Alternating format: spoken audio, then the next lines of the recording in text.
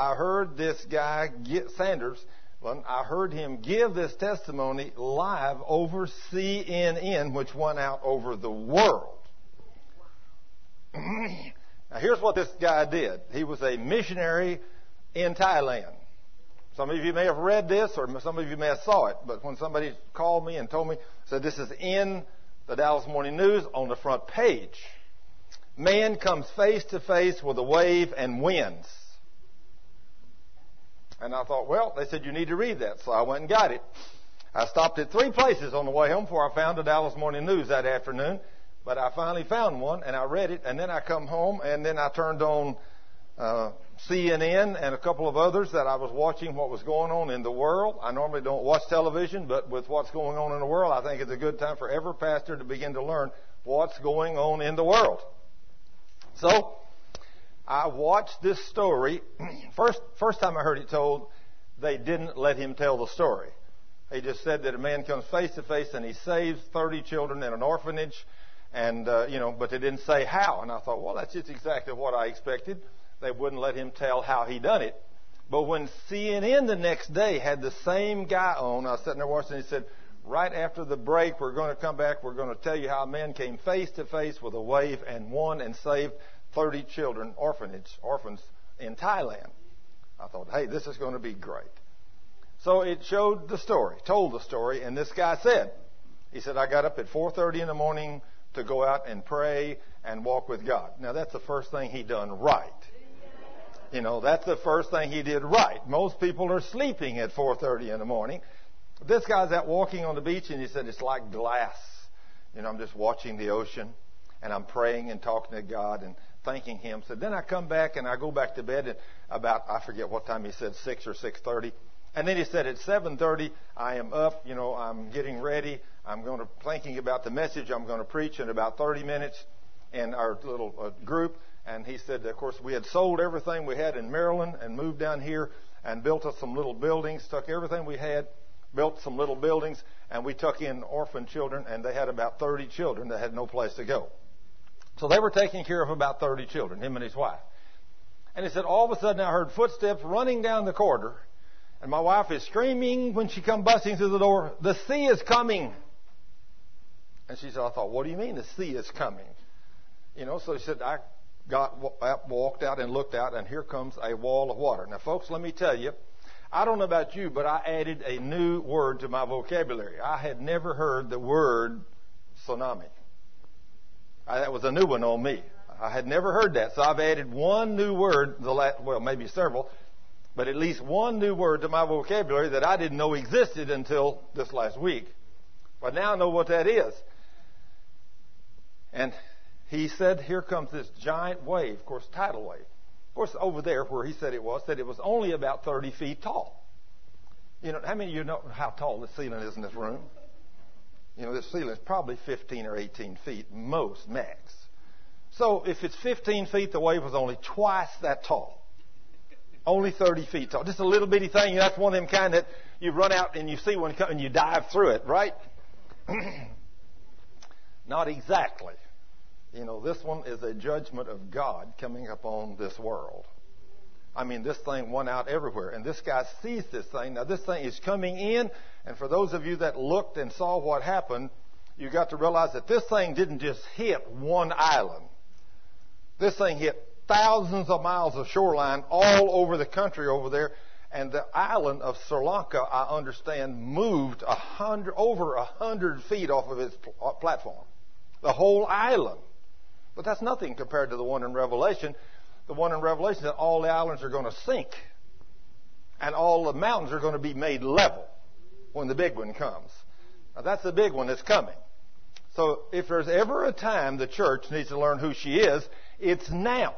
Now, I've been preaching this, and most of the people are like I was most of my life. They don't believe they have the power to do what I'm going to tell you this guy did. This guy said when they saw this wave coming, he said, we only have seconds. He said, all the children are preparing, and said, I scream at the kids, get in the boat. They have a lagoon right behind the orphanage, and where they go evidently down to another part of the sea or something. And he said the kids run out there and said it normally takes 15 minutes to get all of them in a boat. And said every one of them's in there in 10 seconds. Maybe it was the little excitation in his voice, that's normal. And so, normally you tell your children, okay, kids, come on, let's get in the boat. We're going to church. Come on. Of course, everybody's moving around.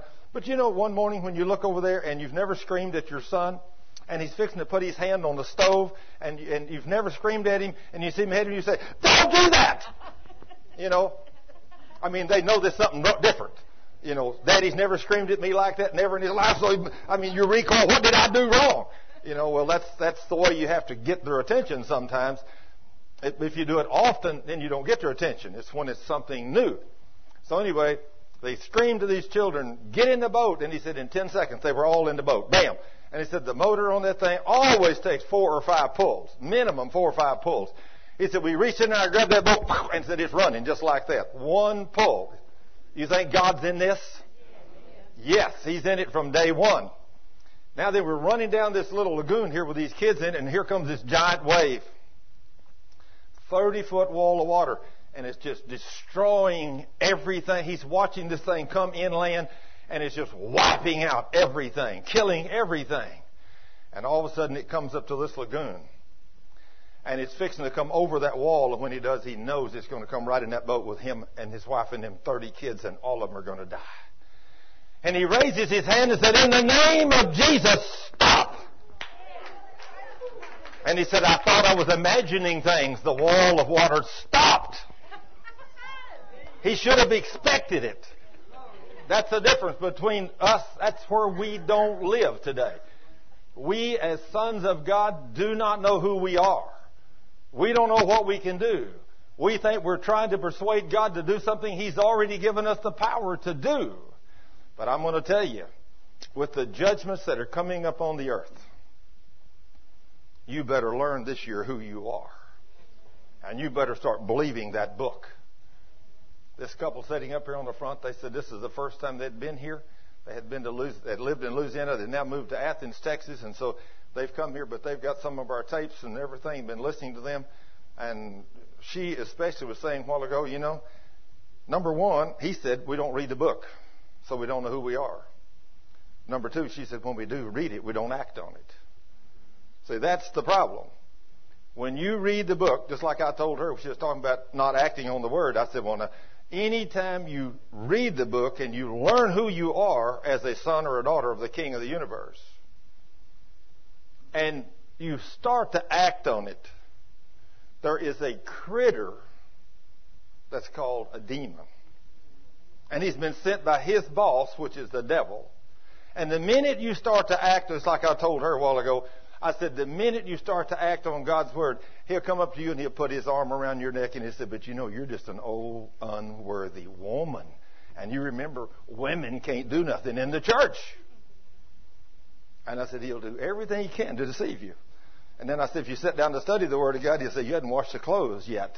And then I put my hand on this brother's neck a while ago. He said, when I sat down, I said, the devil will put his arm around your neck and he'll start whispering, sleep, sleep, sleep. And you'll say, oh, I am so tired this morning, I'm going to sleep. You got to take that devil by the tail and get up and say, devil, I don't care what you say. I'm going to go and I'm going to do this today because I'm a son of God. And when you get a hold of this, you won't have to sleep 12 hours a day. You can make it on a lot less. Cheryl has no idea how I make it on 4 or 5 hours. She said, I've never seen a man that can do what you can do. I've never seen a man that can go to bed the time you go to bed and get up when you get up and then be on fire and be able to do what you do all day. Well, let me tell you, I've learned who I am in Christ. In fact, this morning we were sitting there watching the Bible codes and stuff on TBN. Quite interesting. She had a wedding yesterday. Her and Christy Singh had a wedding. So when she got home last night, in fact, she called me. Now, guys, this is the kind of husband you need to be. You know, your wife is out working diligently to make you a living. Now, you need to be making your wife a living too now, guys. Don't get me wrong. But if she's working too, and my lovely wife does work, she goes out and her and her daughter sing last night for hours, about 4 hours at a wedding, at a reception and everything. And then they finished at 11, had to load all their equipment. take everybody home, and then she gets home about 12:15. And I told her when she left about 11:30, I said, you be sure and call me when you're 10 minutes from the house. She said, okay. And I said, would you love a cup of hot tea just as you walk in the door with the back door open? She said, I would love it. I'm exhausted. I said, good. So whenever she called me, when she walked in the back door, the door was open, the hot tea was made, and we were ready to have a time to sit down and talk and enjoy an evening together. So we took our hot tea and went in, sat down, and I just turned on TBN, and they were having a great deal about the Bible codes. So we lay on the couch and drank our hot tea and watched this until about 1:30 or 2 o'clock this morning. And then we went to bed and talked about it till 4:20. What do you think is going to happen? And then she couldn't sleep the rest of the night. When I told her what was going to happen and the things that were going to happen to get ready, when I finally woke up this morning, of course at 4, I finally told her, I said, you need to go to sleep. It's 1:15. I'm looking at the clock. She said, looking at the clock? She said, well, how do you see the clock? I said, I got one built in. And she said, well, she said, I'm going to look at the clock. I said, no, if you're really going to look, I didn't tell you the truth. She said, well, I wondered how'd you see in the clock at 1:15? I said, I didn't want you to know what time it was. Because if you really knew what time it was, I said, you're not going to be able to do anything tomorrow because you're going to be tired. I said, it's after 4 a.m. in the morning. And she woke up and turned over and looked at the clock, and she said, it's 4:20. I said, I knew that, but I didn't want you to know it because you wouldn't be able to make it to church. Because she's got to have her beauty rest, see? But the thing about it is, then after all these things we're talking about, and all the devastation that she's been hearing about the Bible codes and what's going on, then she couldn't sleep. So when I got up to come here, she still had never gone to sleep. She's still laying there. Said, I can't sleep. Well, let me tell you, don't let it bother you. Get ready.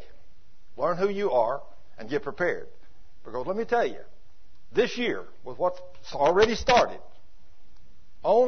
think about this. In the entire country that we saw down there, and I'm sure some of you watched some of the news channels like I have with all the devastation that's happened this last few days since Christmas.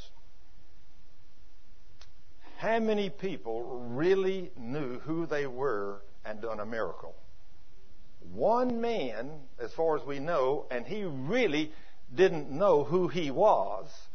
He just, by the power of the Holy Ghost came up on him, and he spoke to that wave, and it stopped dead. And then in the article, he said in the paper, as well as on CNN, he said, the wave literally stopped, but I thought I was imagining things. Isn't that amazing? The church today is living in 100% unbelief of the promises of God's Word. You agree with that, don't you, Dick? We do not believe that we are who this book says we are and that we can do what this book says we can do. But let me tell you, this year, I'm going, to those that will come to this church, this year I'm going to beat into you the Word of God, where that if you don't know how to live and walk holy before God and you can't produce miracles, I'm going to tell you it's going to be because your wood is soaking wet and you can't do nothing. Because if you come here this year, and at the end of this year, you can't see miracles, I'm going to tell you, you ain't been listening, because I'm going to show you this year how to make it happen. I'm going to show you how to make it happen. Now, some of you already are learning. If you're going to a church where no miracles, no healings, no salvations is happening, let me tell you, you're in a dead church. And you need to get involved in one. Just like the other day, a young woman, I sent some tapes, our ministry sent tapes to a Baptist church somewhere, to a lady who was in a Baptist church. She was so fired up, or he was so fired up with those, they began to take and order more and begin to give them to members in their church, and then to begin to give them to their pastor and their associate pastor. And we got a letter back from that church, from one of the people in that church, and said, our pastor is now preaching the same things you're preaching, and we're beginning to see signs and miracles, wonders, and healing in our Baptist church already. I thought, praise God. Now, if God is honoring His Word, if you take what I'm teaching And it brings forth these kind of miracles, and God is no respecter of persons. Then when somebody does call you and say, Thurman, you're teaching a lie. And I had one or two of those this year, too. I had some real hate mail this year, a couple times. But when I get letters from people that say, you're teaching a lie, and all these kind of things, and in the context of the emails, they're using profanity and all those kind of words, and they profess to be Christians, I don't even answer those kind of letters. There's not any holiness in those people. They don't know who the Jesus we serve is. They don't know what love is.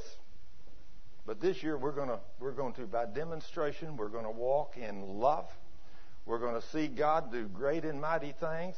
We're going to see wonderful things happen this year. And this year, I'm going to do something this year. I've already started. Had somebody ask me a question a while ago. They said, have you ever thought about putting the scriptures themselves on tape or CD? And I said, yes, I have actually already started that. Nobody knows that but me. And I'm really concerned as to what translations to put it on. Because one is not enough. You know how long it takes to put the Bible on tape? Especially when you talk as slow as I do. But, you know, it's going to be very difficult for me to read the translation without interjecting things into it. Y'all know where I'm coming from?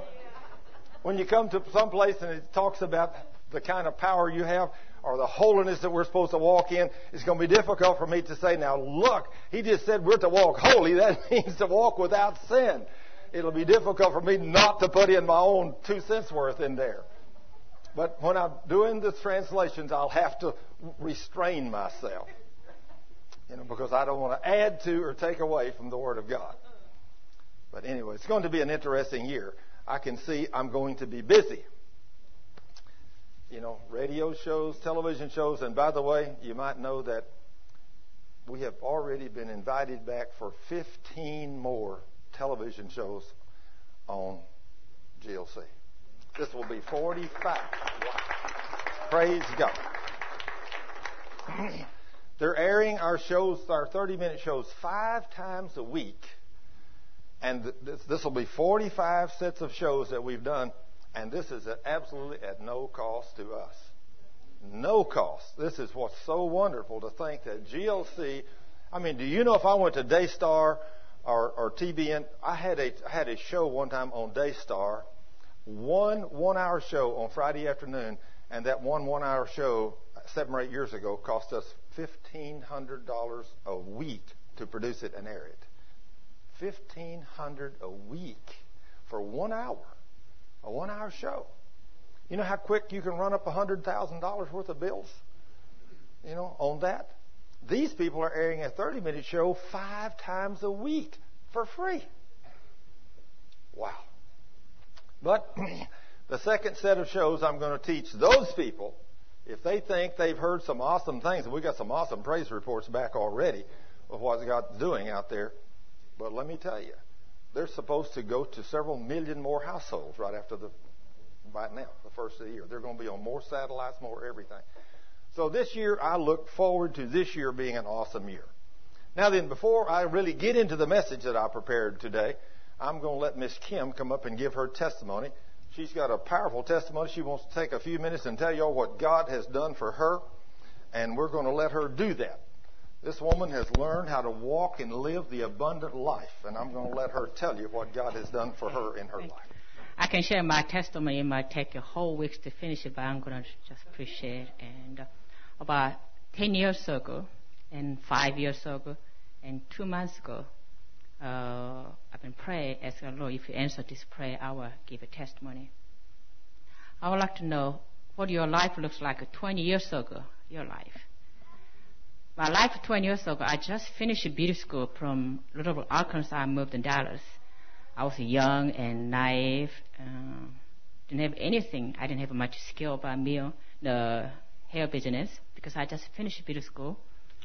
And I don't know anybody in Dallas. I had no friend and no family. And first job I had, they pay only minimum wage. And I was at that time just a baby Christian.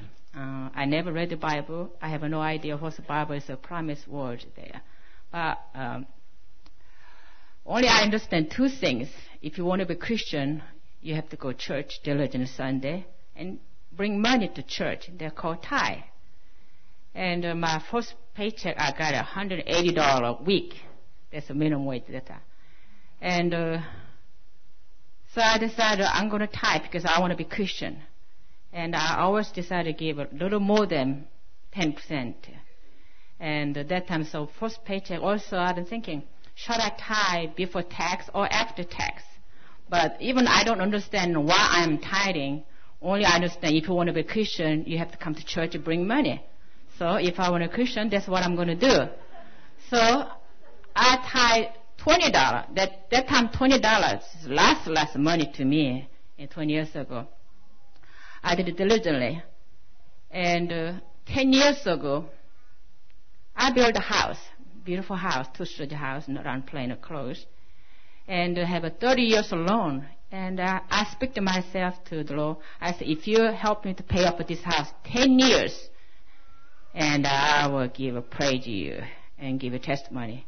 And then 5 years ago, one television ministry talking about, if anyone want to pay off a house in 5 years, put your hand on TV, agree with me. So I did it there.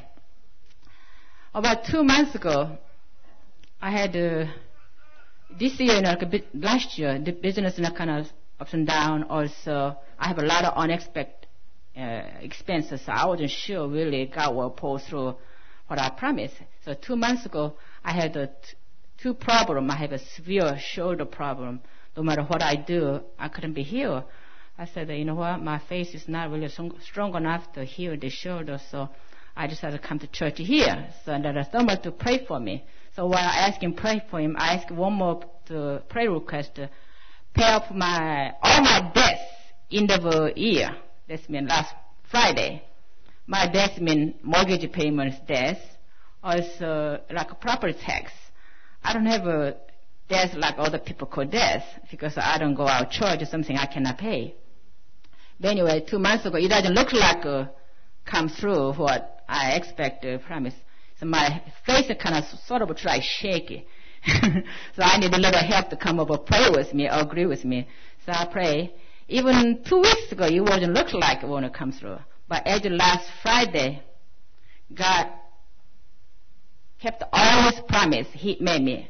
I paid up all my debts, tax, house payment. I'm 100% debt free. And I live a abundant life. My son is 16 years old. He never been sick since he was born. And I never been sick last 20 years. We don't have a health insurance because we never go sick. And so house paid for. It's like a thermal. It's nice to have a abundant life. Money is a bank. I put away my son's college retirement. So it's wonderful. When you give it to God, you never come out short. Amen. Praise the Lord. Glory. Thank you.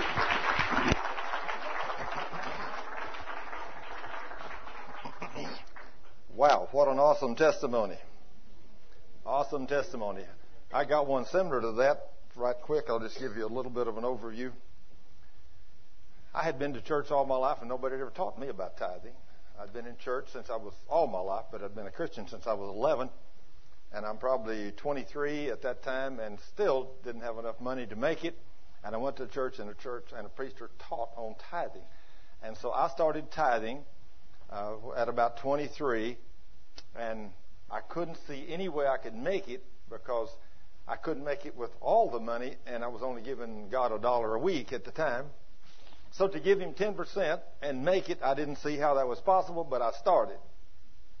And from that day to this, I have never been broke. And today, everything I own, everything I have is paid for. Everything. I don't have any payments. I have a piece of land paid for. This last year, I was able to, many of you have been here a few times know, I bought a piece of land, 2 acres of land. Actually, bought 10, but two I bought for my son. The other 8 I bought for the ministry. But the 2 acres of land I bought, it built my son a building, put him in business, everything. And, it's amazing. I wanted to give him all that because the piece of land, the building, the equipment, everything I put together for him is appraised at about $450,000. And I wanted to give that to him. But do you know you can't? Isn't that strange? I thought to myself, you want to give your children something. You work for all your life. You tithe, you serve God, you build an inheritance for your children, and then you build something like a building, buy all this equipment, you want to give it to your son. And you say, here it is, son, I want to give you a free title deed to this. It's yours. And the attorney and the CPA says, well, when you give it to him, he's going to immediately owe the IRS 55% gift tax. So $400,000? That's over $200,000 gift tax. I said, what? That was mine. I ought to be able to do what I want to with it. But you can only give your children $10,000 a year without taxes.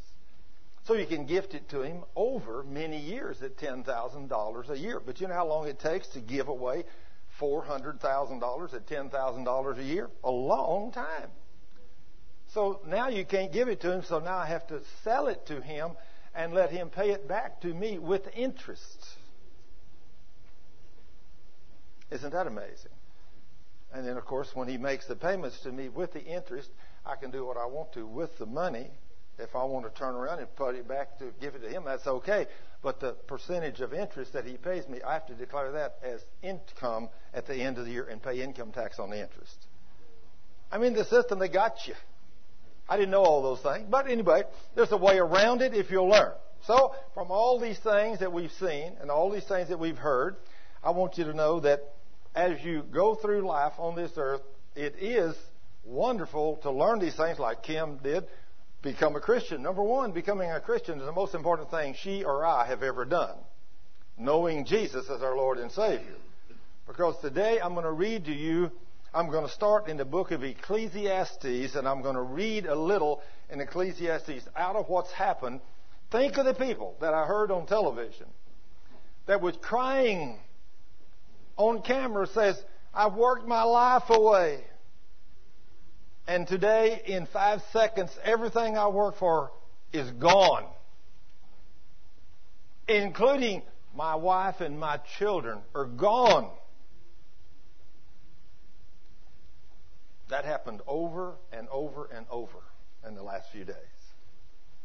We saw video coverage of people on the beach with children out playing in the sand, little children.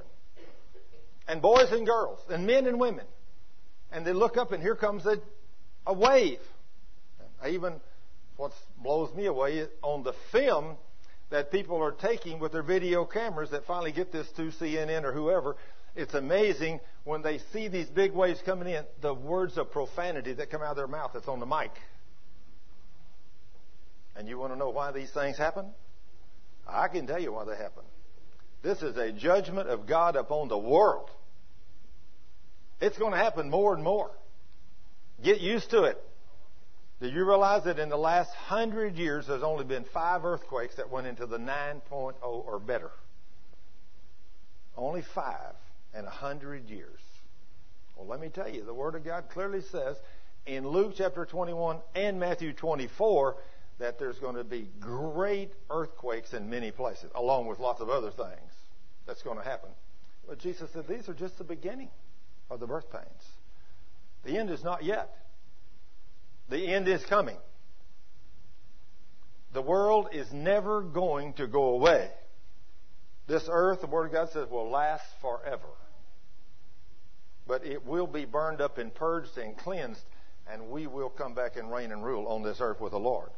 But right now, those of you that are fighting and squabbling and even doing things and have got unforgiveness toward brothers and sisters because one of them took a few dollars from a will or whatever, or that cheated you out of something that's got you into a state of unforgiveness, and you're living in these places not talking to your sons, not talking to your daughters, not talking to your wife, not talking to your husband, not willing to forgive, holding something against someone, fussing and fighting when somebody scratches your new car or whatever it is. Let me tell you, the Lexuses and the Volkswagens all went down the streets together over there, and it didn't make any difference.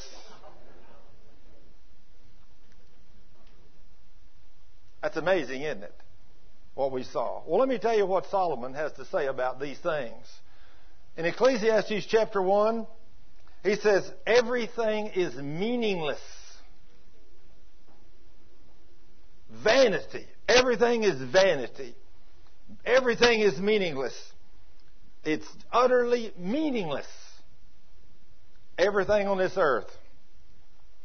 I think about when my dad died. I think about when my dad, at 79 years old, he passed away after I buried him. I went out and looked at the house that he had built, all the barns, the fences, everything, and everything was falling down. It's vanity. It's meaningless. And I think about a little squabble Dad got in with a man down the road over a little tiny fence that he had built across a piece of land. Dad said he was a few feet over on his land. I told Dad one day, Dad, he was all upset about that. I said, no big deal. So he built his fence over on a little bit of your land, the full length of the thing. So maybe there's 3 or 4 or 5 total acres involved out of the hundreds that he had. I said, so what's 3 or 4 or 5 acres? Dad said, I want that fence moved back over. I said, Dad, forget it. Forget it. He said, I want that for you. I said, Dad, I don't want it. I don't want it. I want you to forgive that man, and I don't care if that man leaves that fence there. I don't care if that fence don't never get changed. I could care less. I'm not going to take that piece of land with me when I leave this place. Everything is meaningless. What do people get for all their hard work? Generations come and go, but nothing really changes. I'm paraphrasing the Word of God for you into language that you can understand. This is what your King James or your New King James says, but I'm paraphrasing this for you so you can understand it. I'm not going to use words that some people don't understand. The sun rises and sets, and it hurries around to rise again.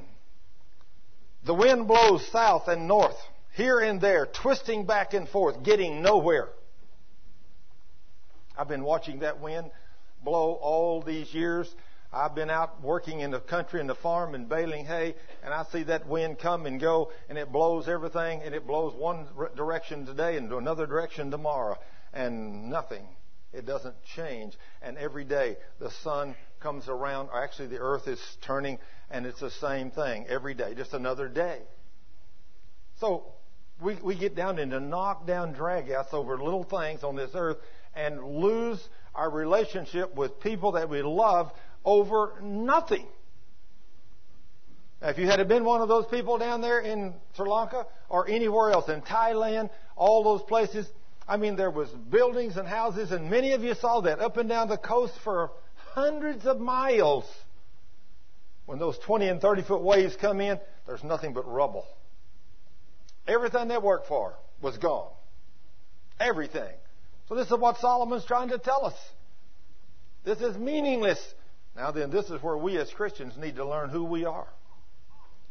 Because these devastating things are going to come upon this earth, and the devil has legal right to do what he's doing to destroy the earth, because the Word of God says, Jesus said, I come to give you life and give it to you abundantly. But the devil come to steal, kill, and to destroy. So when you see that kind of stuff happening, just like think, down here in south of here and east of here, all up in the islands and the coasts of all the eastern states, tens of thousands of homes were destroyed. Hundreds of millions of dollars. 1 million people without a place to live. And just like when Cheryl and I were sitting there watching, it said there on these islands, on just a couple of islands, not only now was the death toll up confirmed over 150,000, and who knows, it may go 300 or 400 or 500,000 before they get through. Because there's people under that rubble that nobody knows is there. Can you imagine the death toll being so severe that they're out there, and we saw it on television, They're out there with drag lines digging ditches, and they're backing up with trucks and dumping bodies in it and covering them up with a bulldozer. You couldn't even imagine doing one of your loved ones like that, could you? But you would have no alternative if all of you died together. It don't make no difference where you're buried. Don't make no difference at all. You got to make your decisions before this flesh dies. When this flesh dies, it's just a piece of flesh, and it's going to turn back to dust. But while you're alive, you got to make the right decisions. And that's going to depend and determine where you're going to spend eternity. So he says, then it says, the rivers run into the sea, but the sea is never full. How can all these rivers run into the sea, but the sea never get full? But Solomon's noticed this. He says, then the water returns again to the rivers and flows again to the seas. Everything is so weary and tiresome. No matter how much we see, we are never satisfied. And that's true. We want to see something. We want to see more. No matter how much we hear, we are never content. You know what? This should make you be able to go home. Just like last night, as I thought, as Cheryl had been out working. And of course, I put in a pretty good day every day. You know, I'd studied till 1 o'clock. So, but I put in some pretty good days. You know, I mean, if I don't get in 14 or 16 hours of work, pretty well 6 or 7 days a week, I haven't done a very good day. I know one day when we were running all these cords and video signals and everything down here for all these cables, for all these speakers and all the cameras and all the stuff that we were doing, I had a whole bunch of guys helping me. We were building this platforms and all that stuff. And I got on my blue jeans and I'm running around throwing the ladder, running up down the ladder and hanging cords and doing everything. And Fred says, "My Lynn Thurman, you get around like a teenager." Well, of course. I mean, what do you do when you're a son of God? When Jesus said, "I renew your youth daily like the eagles." What do you think I'm going to do? Go around and say, "No, I'm so old and weary and can't do nothing." Forget it. I'm going to claim the promises of God. I mean, see, He's a faith God. He's a faith God. If you go around saying, "Oh, I'm old and I can't do nothing no more. Oh, how woe is me. I got a pain in my arm today. I'm over 50 years old and I know I'm over the hill. I guess the next thing will happen. I won't be able to see and I won't be able to hear. And I'll probably come down with arthritis." And you hear people talking like that in the church all the time. See, they've been deceived and defeated by the enemy. They're talking his language instead of the Word of God. I mean, when you get a hold of the fact Jesus renews my youth daily like the eagles. Man, when you get a hold of these things and you realize everything is meaningless. As I'd studied all these things this week, I thought, the least I can do, when my wife comes in, I can be up tonight when she comes in. I'll have her a cup of hot tea and we'll sit there and talk and I'll just love her and just tell her how much I love her. Is that what a man should do to his wife? Absolutely. If you're not doing that for your wife, you need to be doing that for your wife. And let me tell you guys, if you'll do that woman like that and you'll treat her like that when you need her to do something for you, she'll do it for you. She'll submit to you. There won't be no standing up and bucking up and saying, "No, I ain't going to do nothing for you." If you treat her like a lady and love her like a lady, I guarantee anything you ask her to do, she'll go do it for you and she'll be happy to do it. And I'm just like this last week. It's amazing the little things that we can do that helps our mates. The other day I asked my bride, I said, "Honey, is there anything I can do that would make your life more wonderful?" When's the last time you asked your mate that? Is there anything I can do that would make your life more wonderful? And you know what she said? Well, she said, "There is one little thing. It may not be very important to you, but it sure would help me." I said, "What's that?" She said, "When you take your T-shirts off, you turn them wrong side out." And she said, "When I wash them, I have to turn them all right side out." I said, "I've taken them off like this all of my life." But I said, "It'll be no problem to grab it like this and rip it off like this, and it will be right side out."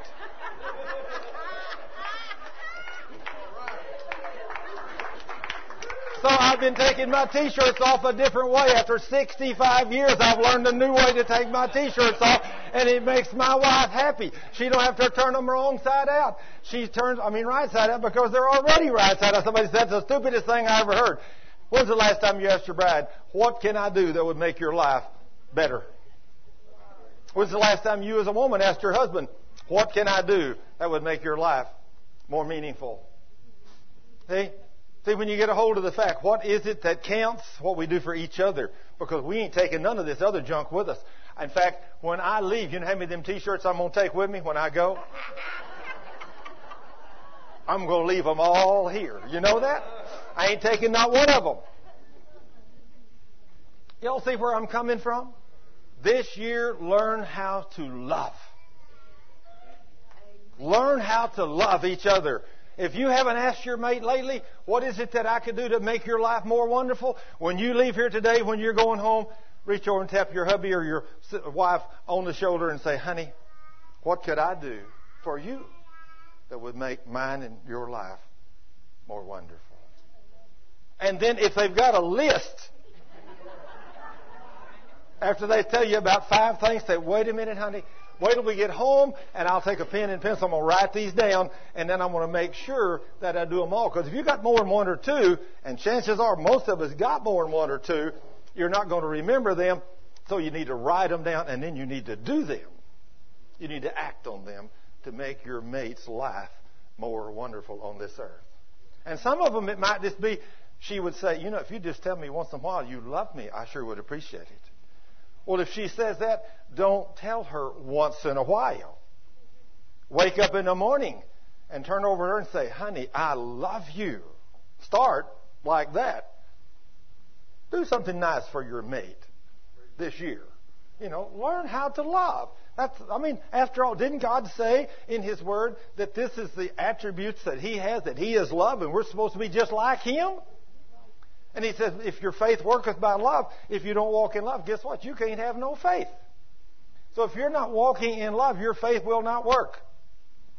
That's why when so many people come to this church and want me to pray over them, they have prayed over themselves. And many times we've had people come here and they prayed over themselves and said, I guess it's just I don't have enough faith. Would you pray over me? And they come here and I pray over them and God heals them. What do you think makes the difference?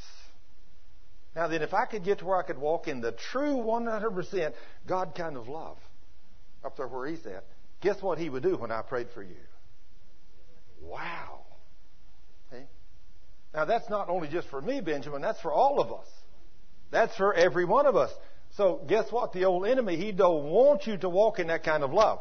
In fact, let me tell you what you need to be careful of. When you start home today, if you look over at your mate and say, honey, what could I do that would make your life better? And she names 1 or 2 things, and immediately all of a sudden you come up on the defensive. No, wait, that's a devil. That's a devil. And he'll do that to you. And then first thing you know, you're in a knockdown drag out on the way home instead of a love relationship. Don't let the devil do that to you. You know how easy it would have been for me to say, well, my goodness, woman, you ain't got nothing to do but wash my T-shirts. Turn them around right side out. See, I know men that would have done their wife like that. You don't treat your mate like that, do you? Now, doesn't that sound like something very insignificant? But if it makes my bride, makes her life better, then why shouldn't I try to do something? I stepped out on dangerous ground when I said, is there anything I can do for you that'll make your life more meaningful or better? How many of you, well, maybe I shouldn't ask. I'll ask the question, but I won't ask you to hold up your hand. Don't hold up your hand, but how many of you have asked your mate lately if you can do that for them and make their life more meaningful? If you have not, don't let this day pass before you ask them that question. Because all these other things that you're struggling for to make a living and do all the things you're doing, all that's meaningless anyway. This beautiful house that Kim said that she's been so wonderfully blessed with and been able to pay off that and owes nobody nothing and everything because she's tithed and given above and beyond the tithe, and God in a very short period of years has allowed her to pay off everything and have money in the bank and no sickness and disease with her or her son. When she came to me with her arm problem the other day, we prayed over her and God healed it. See, the enemy will come back and put pains and symptoms upon you. But out of all those things, even though we got her arms healed, everything, she's got a beautiful home paid for, if that wave had to come in and she'd have been living on the beach, where would that house be today? It'd be gone. Just like thousands of them all over the world. They're gone. There's nothing. Just rubble. I mean, when you turn on the television and there's cars and buses and some of them with people in them and they're all going down the street, washing down the street, let me tell you, that's not exactly a good place to be. But tens of thousands of people died in the process of all that. One of the things I noticed in several places, only a few Americans were over there on vacation that they know of. But the ones that were there, some of them were well-known people, movie stars, actors. And you know what the thing that I found strange? They were all over there with their boyfriend or their girlfriend. It wasn't their husband or their wife that they were over there with. And you want to know why these things happen? I'll tell you. It's because of sin. That's why these devastating things are coming upon the world. Do you know, in the country of Thailand, which was although it's a long ways away, devastation up and down hundreds of miles of beaches. I used to be in Thailand. I lived there for a while. Thailand, where I lived, we were told by the doctors when we went into that country, whatever you do, don't go to town to a prostitute in this country. Every woman that's a prostitute in this country has at least one incurable venereal disease. And most of them have as many as 3. Not just venereal diseases, incurable venereal diseases. And did you know, when I was over there, a bunch of the men that I went over there with, and some of them were married, they were stupid enough to go downtown anyway. And you know, some of those men came back to America with incurable venereal diseases to a wife and children. What are you going to do? You're ruined. You're ruined. Sin. Isn't it amazing? Sin. But, as Solomon's saying here, history merely repeats itself. It has all been done before. Nothing under the sun is truly new. What can you point to that is new? Nothing. How do you know it didn't already exist long ago? There's nothing you and I do that's new. Everything's been done before, many times. We don't remember what happens in those former times, and in future generations, no one will remember what we are doing now. Do you know that I don't care who you are, you can be the best, fanciest movie star. You can, just like the other day, my interest is in the engineering world. Cheryl's interest was in the musical world because that's where she's been. So somebody gave her some CDs for Christmas. She asked me, do you know, there's one person, one of the ones she asked me, she said, this song is by Ray Charles. Do you know him? I said, yeah, I know Ray Charles. I'd heard of him when I was a kid. He was a singer then. He's a little older than me, so I had heard of Ray Charles. And then she said, and the next song is by so-and-so. Do you know him? And I said, never heard of him. And the next 7 or 8 songs on there, she said, and that's so-and-so. Do you know him or her? I said, never heard of him in my life. But now just think. Even Ray Charles, I heard of him and knew him. But let me tell you what. In just a few years, you know who will know Ray Charles on this earth?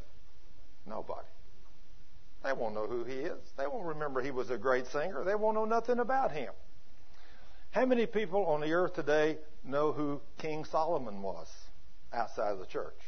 And probably not many of them in the church know who he was. But nobody outside probably ever heard of King Solomon. One of the greatest, most powerful men, the one that wrote this article that I'm reading. But yet nobody remembers him. Everything's vanity. Everything's meaningless. Let's look at what he starts there in verse 12 about the futility of wisdom. Of course, he was a man that inquired of God, and God gave him the greatest wisdom. I said, I, the teacher, was king of Israel, and I lived in Jerusalem. I devoted myself to search for understanding and to explore by wisdom everything being done in the world. He was a very, very intelligent man. I soon discovered that God has dealt a tragic existence to the human race. I soon discovered that God has dealt a tragic existence to the human race. Did He tell us in His Word, you will suffer persecution on this earth? Let me ask this question. How many of you have never suffered persecution? No hands. I don't know anybody. How many of you have never had tragic things happen in your life? How many of you have never had a death of a loved one? Never had a child injured? Never been to the hospital or whatever? But if I were to say, how many of you have experienced these things? Everybody would hold up your hand. We go through these things. God has dealt to us a tragic existence on this earth. And you know what He told us as His children? Consider these various trials and tests pure joy, because I'm going to pour them out upon you. I'm going to raise you up. I'm going to bring you from a wimp.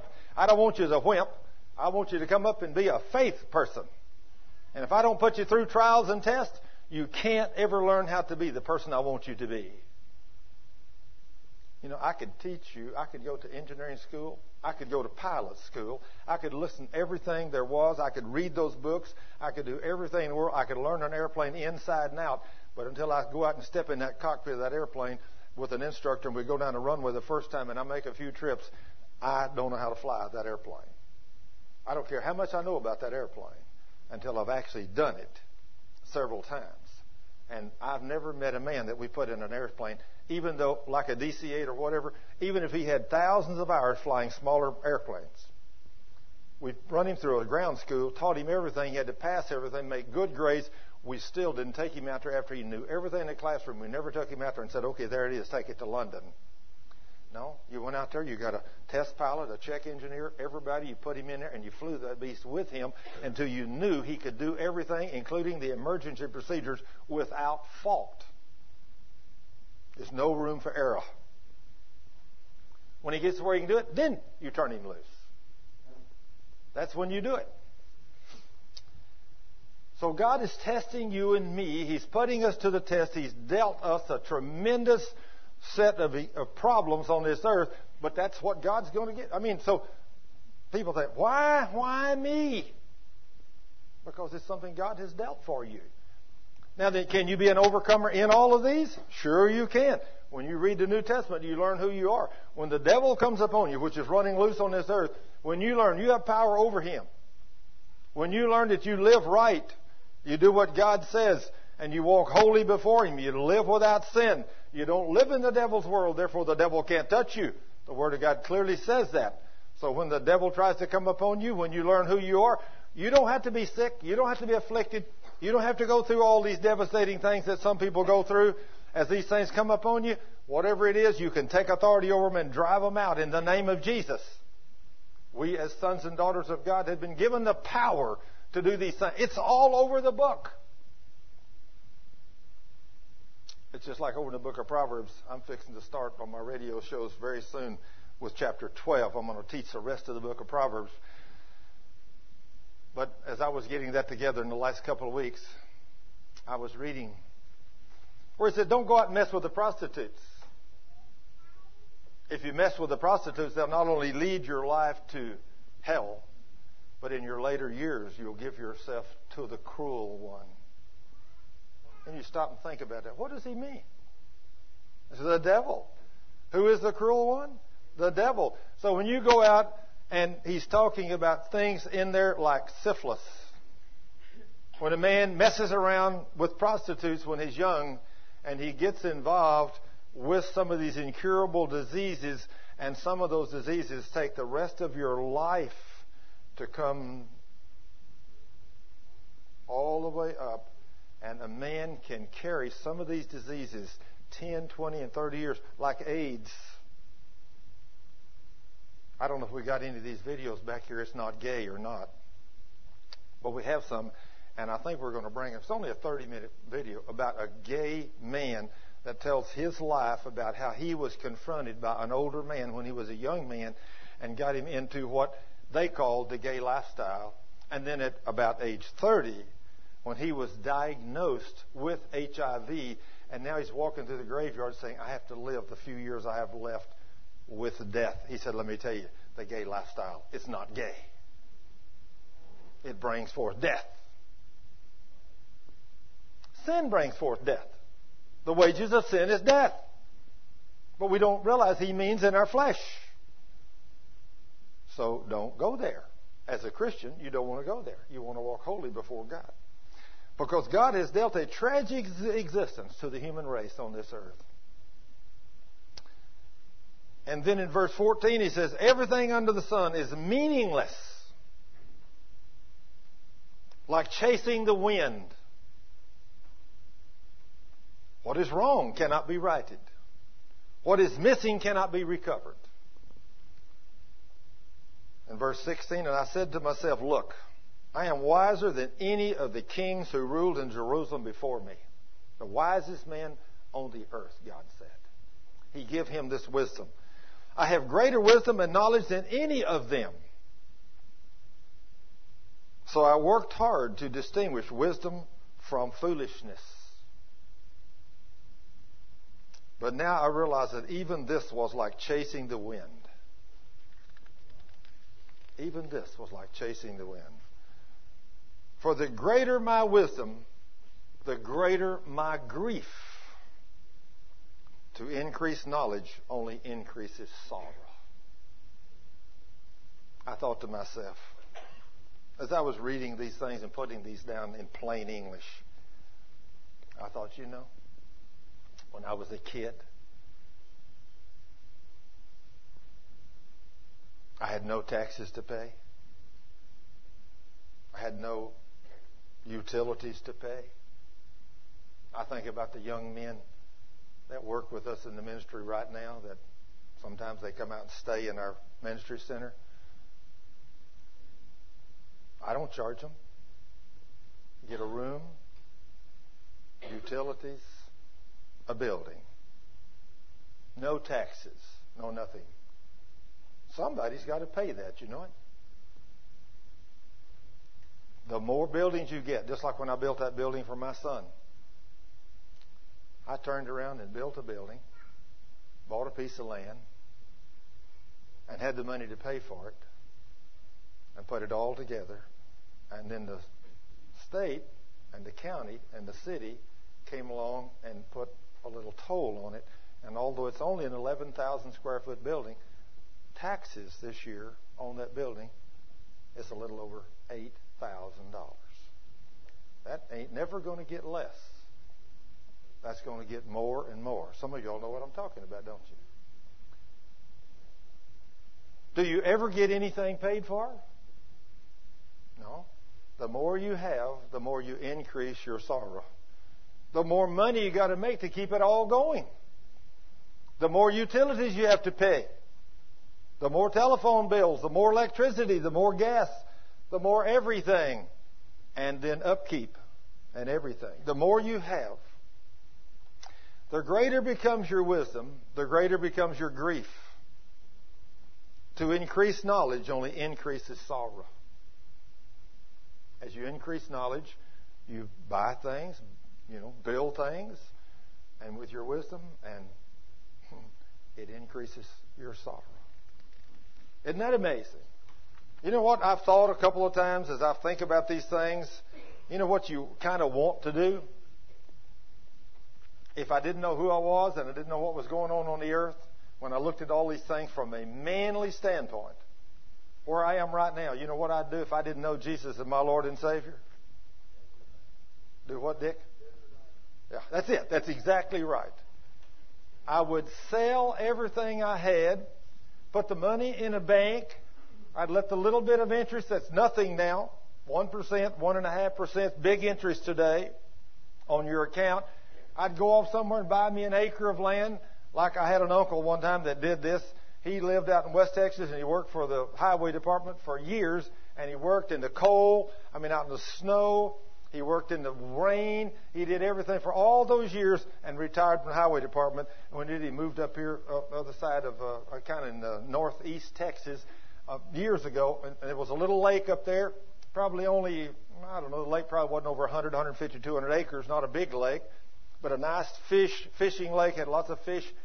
And he went up there and he bought him an acre of land right on the side of the water. And he bought him a brand new mobile home for about $10,000. Back in those days, he had the money to do it after he sold his house out in West Texas.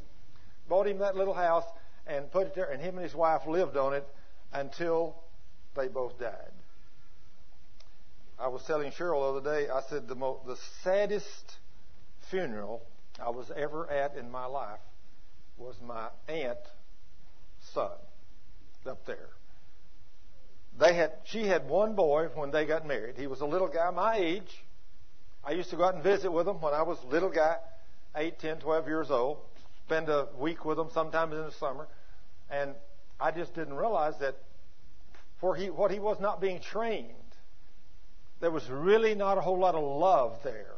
He was just a kid growing up. He had the bare necessities, but he was not taught the Word of God. He was not taken to church. Although he was treated decent, he never learned how to love. He had no examples. And so when they all moved to East Texas, he came too. And he became a mechanic, and he married a girl and had 2 children, and then later divorced. And when he died, I was asked by his mother to come and preach the sermon for him. I was just a deacon in a Baptist church. But I went up there, drove up there to preach his sermon. And you know who was at his funeral? His mother, his daddy, and the funeral director, and me. 4 people. Even his own 2 children or his ex-wife did not come to his funeral. You know what that tells me? He never sowed any love. You never sow any love. If you are known by your works on this earth, if you don't sow any love, there ain't nobody going to love you.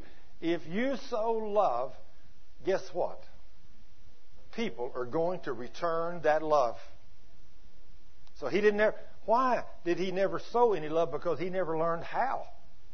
Because his daddy, which was my uncle, he didn't know what love was. He just knew how to work.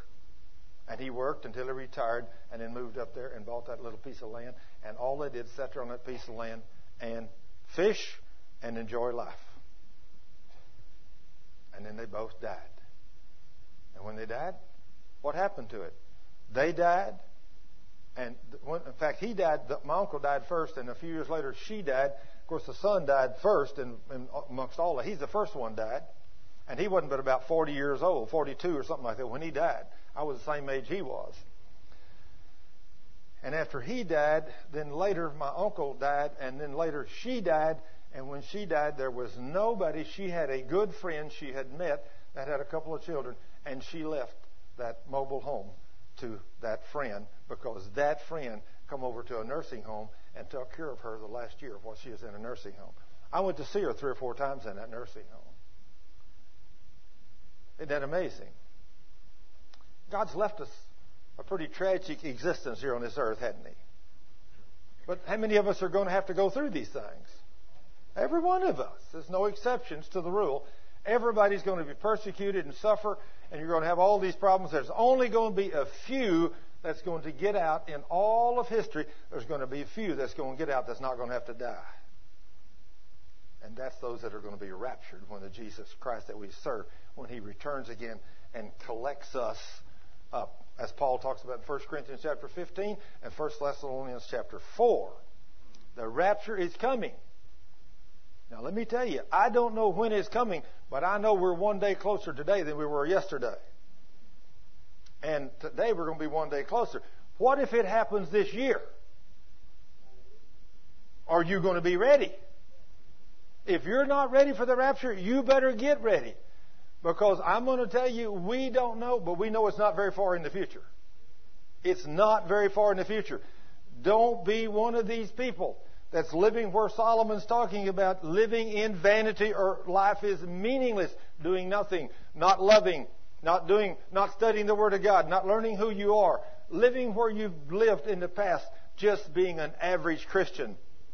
You might be left. You may be a Christian and you may be left. Hebrews 9:28 says he's coming for those that are looking for him. I'm looking. And, there's a lot of controversy on the rapture. Well, let me tell you, the first rapture has already occurred. The first rapture occurred when Jesus was resurrected from the dead, and after his resurrection, the tombs opened in Matthew chapter 27, and the dead, looking forward to his coming, the Old Testament saints were resurrected to life, and they walked in the streets of Jerusalem, the Word of God says. And then when Jesus went back to heaven, as he ascended back into heaven, all the Old Testament saints went with him. That was the first rapture, the first fruits of the first rapture. That's already taken place. It's confirmed in the Word of God. They've already gone. Every time one of us die today, after Jesus went back to heaven, when we die, where's the Word of God say we go? To the third heaven to be with God. Now your spirit and your soul go there. You leave your flesh here. Now the Bible says that when He comes back, He's going to bring those spirits and souls with Him that have already died, and those that had their bodies in the ground, although they're decayed or whatever, in the sea or wherever they were, when He comes back to catch us away at the rapture, those are going to be resurrected. They're going to come forth out of the graves, and their spirits and souls are going to re-enter them, and the mortal's going to be made immortal, and we're going to all go together to be with the Lord. And He ain't going to put a foot on the earth at that time. He's coming in the clouds. And I'm going to give you my 2 cents worth here, and I don't know when it's going to be, but I'm going to tell you, since Jesus is a God of order, and since He made 7 feasts that the people were supposed to go by over in the Old Testament in Leviticus, He said, and these are my 7 feasts. And they're to be done at 3 different times, spring, summer, and fall. And He named them and laid them out and said, and this is the name of them, and this is the dates they're supposed to be done on, and this is what's going to happen. And they kept those feasts, and those 7 feasts, were a perfect picture of everything He's going to do throughout all eternity. Well, the first 4 of those feasts have been performed in His death, His burial, His resurrection, and the coming of the Holy Ghost. The first 4 have been fulfilled to the day completely. I don't believe at all He's going to do those first 4 feasts and stop without doing the rest of the 3. There's 3 more. The next one is called Feast of Trumpets, or Rosh Hashanah. Now, I may say that wrong because I'm not a Jew. But my Texas accent doesn't let me say all words the same way you say them if you come from somewhere else. So if I don't say Rosh Hashanah right, then don't condemn me. That's the best I know how to say it. But it is Feast of Trumpets. Now then, does anybody have any idea when the next Feast of Trumpets occurs? October 3rd and 4th this year. Wouldn't it be wonderful? Since it's a 48-hour day, and it's a day that no man knows the day or the hour. Isn't that amazing? What He named it. And I'm coming on the day that no man knows the hour. Isn't that strange? All these little things He put in here. Wouldn't it be amazing that if this year, on October the 3rd or 4th, sometime during that 48-hour time, you were to look up and there was the King in the heavens. And He looked down and He said, Benjamin, come up here, son. And you go. And it's going to happen how quick? In the twinkle of an eye. I'm going to, it's wonderful. I'd just be standing here preaching the gospel, casting out demons, and some demon coming, and I said, come out of him, you devil, and all of a sudden, bam, I ain't there no more. And I said, where'd he go? He's gone. But everything we do on this earth is vanity. Everything's meaningless, so don't let the little things of the world bother you. Get it down like this. Don't sweat nothing but the small stuff. Guess what? Everything's small stuff, right? So don't let nothing bother you this year. If the devil comes upon you with sickness and disease this year, realize that he gave you power over it. And in these messages that's going to be in the weeks ahead, I'm going to teach these things to you so simple and so powerfully and so direct. If you can't get it, all I got to say is you don't believe this book. I'm going to show you where he did these things for you, and he bore your sickness and removed your disease. And I'm going to show you where he gave you power and authority over devils and over sickness and disease and over the earth and over everything. And you have that power in you in the name of Jesus to speak in his name. And he expects you to do it. And when you do it, you're going to see the Lord do great and mighty things. But let me tell you, He's raising up men and women today to teach you these things because He knows what's coming, the judgment that's coming, and He does not want you and I to go through it. Think about this. What if you were there and you had done something to one of these pagan deities? And they don't like you because you're a Christian. And they get you and your wife and your children and say, now then. Now remember, you're on this side of the cross after the kings died and gave you all power and all authority in His name. And they bring you up and say, you either bow and you denounce this God that you serve, or we're going to cut the heads off of your children right in your presence. You know what the average man does? He falls apart. The average man falls apart because he don't know who he is or what he's got. Well, learn to be like the 3 Hebrew children. They were living on that side of the cross. But because of their faith, the king walked up to them and said, you 3 right here, you 3 men refuse to bow down and worship my God. And they said, oh, king, you may live forever, but your God is not God. There's only one God, and it's Jehovah, the God of Israel, and we serve Him and Him only. He said, I'm going to throw you guys, I'm going to give you all one more chance. One more chance I'm going to give you. If I'm going to play all these instruments, and when I do, if you guys will bow down and worship that golden image, then I won't throw you in the fiery furnace. But if you don't, I'm going to throw you in that fiery furnace. And they said, we're not going to bow down and worship. They ain't no use you playing the music. He said, I'll heat that thing 7 times hotter and throw you in. That's okay. That's okay. You can heat that thing 7 times or 70 times hotter. Don't make no difference to us. But we will never bow down and worship your God, because the God we serve is not only able, He is willing to deliver us through that fire. Now, how many of you got that kind of faith, huh? And they were on that side of the cross. But because of their great faith, they said, be it known unto you, we will never worship your God. Because your God is not God. But our God is God, and He is not only able, but He will deliver us through that furnace. Did the king tell you, behold, I give unto you power to tread on serpents and scorpions and over all the power of the enemy, and nothing shall by any means hurt you? In fact, the devil has to be subject to you, He said in Luke 10, 19 and 20. We don't believe that. Well, I'll tell you what. In this next year, you better lock those scriptures into your spirit, and they better become a reality to you. Because some of us in here may undergo the same kinds of tests and trials that Nebuchadnezzar put Shadrach, Meshach, and Abednego to. But they stood in faith, saying, we will under no conditions never bow down and worship your God. Because the God we serve, He will deliver us through that fire. Do you hear any faith in that? He will deliver us through the fire. And the king says, heat that furnace 7 times hotter. And I mean, they start putting the coals or the wood or whatever they do, and they build some kind of a roaring fire. He said, look, guys, look, I'm not playing games with y'all. I'm going to throw you in there. Bow down and worship.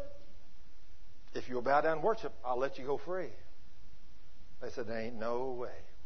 We are only going to worship the King of Kings and the Lord of Lords. He says, grab them 3 men sitting right there on the front. Take them down and throw them in that furnace. And so they're not fighting. That's just like when I see a movie or something and Abraham has got Isaac and he has to tie him up and he's rebelling. I don't want to be killed. I thought, that's not what the Word of God says. I don't think Abraham even tied Isaac.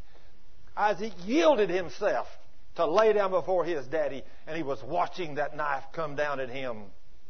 He was willing to die for his God. But those boys, they said, we know our God is not only willing, not only able, but He is willing to deliver us out of that furnace, because He's a faith God. Now then, if you were a child and you had a daddy, do you think your daddy would want you to be burned in the fire? No. But if your daddy was a faith God, then your daddy expects you to know his word and quote his word. If you know his word and quote his word, then he will absolutely do exactly what he said. I'm going to tell you, when I learned these principles, which are all been written in the Word of God for years, I think about standing, just like this last weekend. Caitlin came over and spent a day and a night and a day with us, my grandbaby. And as she's up running and playing and all the things she's doing, I think, Lord, I remember the day when I looked over there and there she lay, tore all to pieces. And every doctor said, it's impossible for her to live. Impossible. No chance. And I said, oh yeah. The Jesus I serve made me some promises. And I start quoting the Word of God. And your Christian friends look at you and say, now come on, Thurman, let's, give me a break. I mean, you've always been a religious fanatic. But her brain stem is severed. Her eyes are disconnected from her brain. Her skull is fractured in 5 places. And her face is tore all to pieces. And her lungs, she's bleeding everywhere. And her knees crushed and her legs crushed. Thurman, she can't possibly live. Well, it depends on how big your Jesus is, whether she can live or not. But if you're where the Hebrew children was, I know my God is not only willing and able, but He will watch over His word to perform His word. Now then, it's going to be up to me to stand on that. That'll put you to the test, won't it, Dick? It'll put you to the test. Now then, what if you got a grudge against your wife because she didn't fix your supper just right last week? What if you haven't walked in love with your mate and you walk in and God says, son, I want to do this for you, but I can't because you're living in sin. Do you remember that little grudge? You remember that little fight you and your wife had 2 weeks ago and you've never forgiven her? Well, Lord, surely that couldn't keep me from getting my answer. Well, let me tell you, it'll keep you from getting your answer. How did He say faith works? Through what? Love. Does love hold a grudge against your mate? No. How many of you know where the love chapter is in the Word of God? Where is it? Craig knows. 1 Corinthians 13. Somebody says, how many verses? 4 through 8 is really the crux of it, but read the whole thing. One night, my daughter and my son, when it was come time to read the Bible years ago, my son and my daughter had just had a little knockdown drag out. I know none of y'all ever had kids that had little skirmishes, but mine had a little skirmish. And she was very unhappy with her brother. Now, they were about 8, 9, 10, somewhere along in there. And so I kind of smoothed things over, and I said, okay, kids, it's time to read the Bible. She says, Daddy, I don't want to read the Bible tonight. I said, well, it don't make any difference whether you want to or not, we're going to read the Bible. Daddy, I just don't feel like reading the Bible tonight. She said, you read too long anyway. She said, Daddy, if we got to read tonight, can I read? I said, honey, that would be wonderful. I just had the Bible closed up just like this. I said, here. Where do you want me to read? I said, you pick a place. So she let the Bible drop in her lap, and it opened up, and she looked up and she said, where do you want me to start? I said, just anywhere. She looked down. She said, children, obey your parents. Daddy, she said, you did this to me.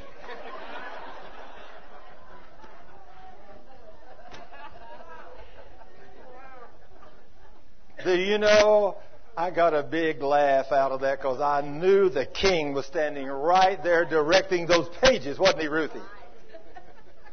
Children, obey your parents in the Lord. I mean, she got a hold of that. She just closed that book and said, Daddy, you did this to me.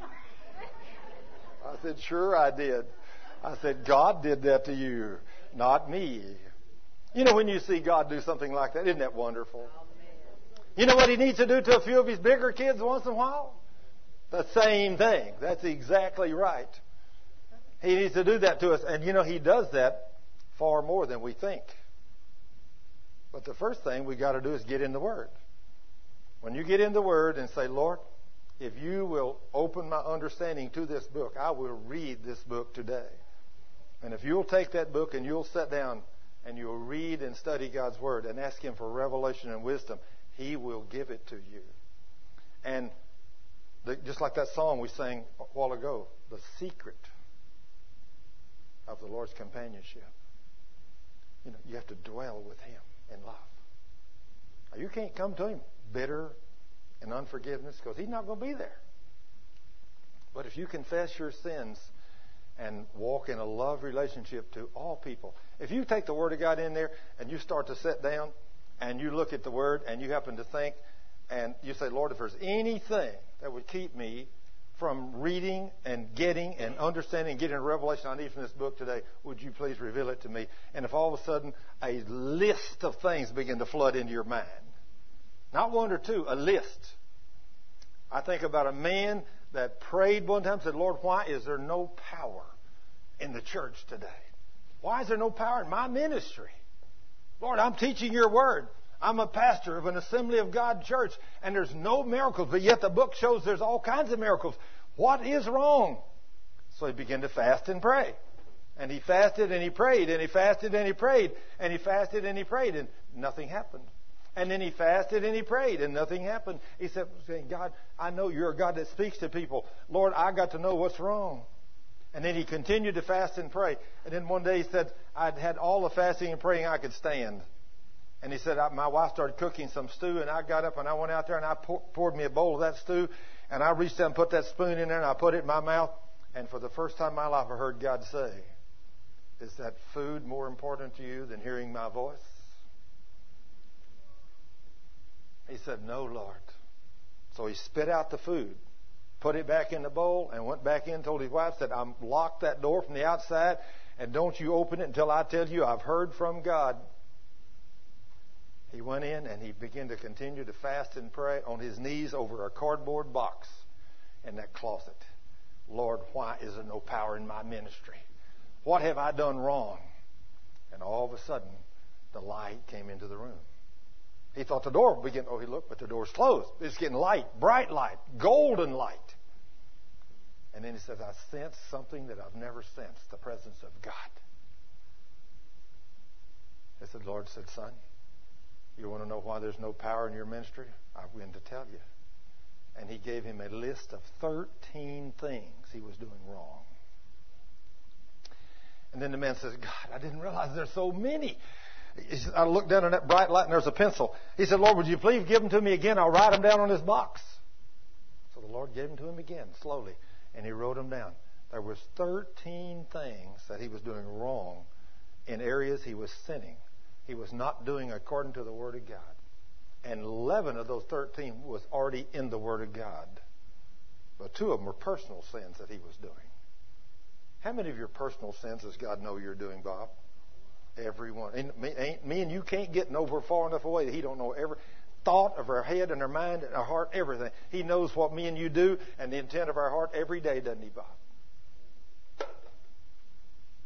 That's how awesome He is. And so that man, he came out and began to take that list and do it and check it off. He said the last 2 things on that list took him years to accomplish. Years. He said the devil made it nearly impossible for me. And every time I'd get close to accomplishing these last 2 things, the devil would say, you're never going to make it. I'm going to see to it that you don't make it. But he finally did make it. When he finally made it, truly, the Lord whispered into his ear that day when he accomplished the last thing. And he was able to consistently walk where God told him to walk.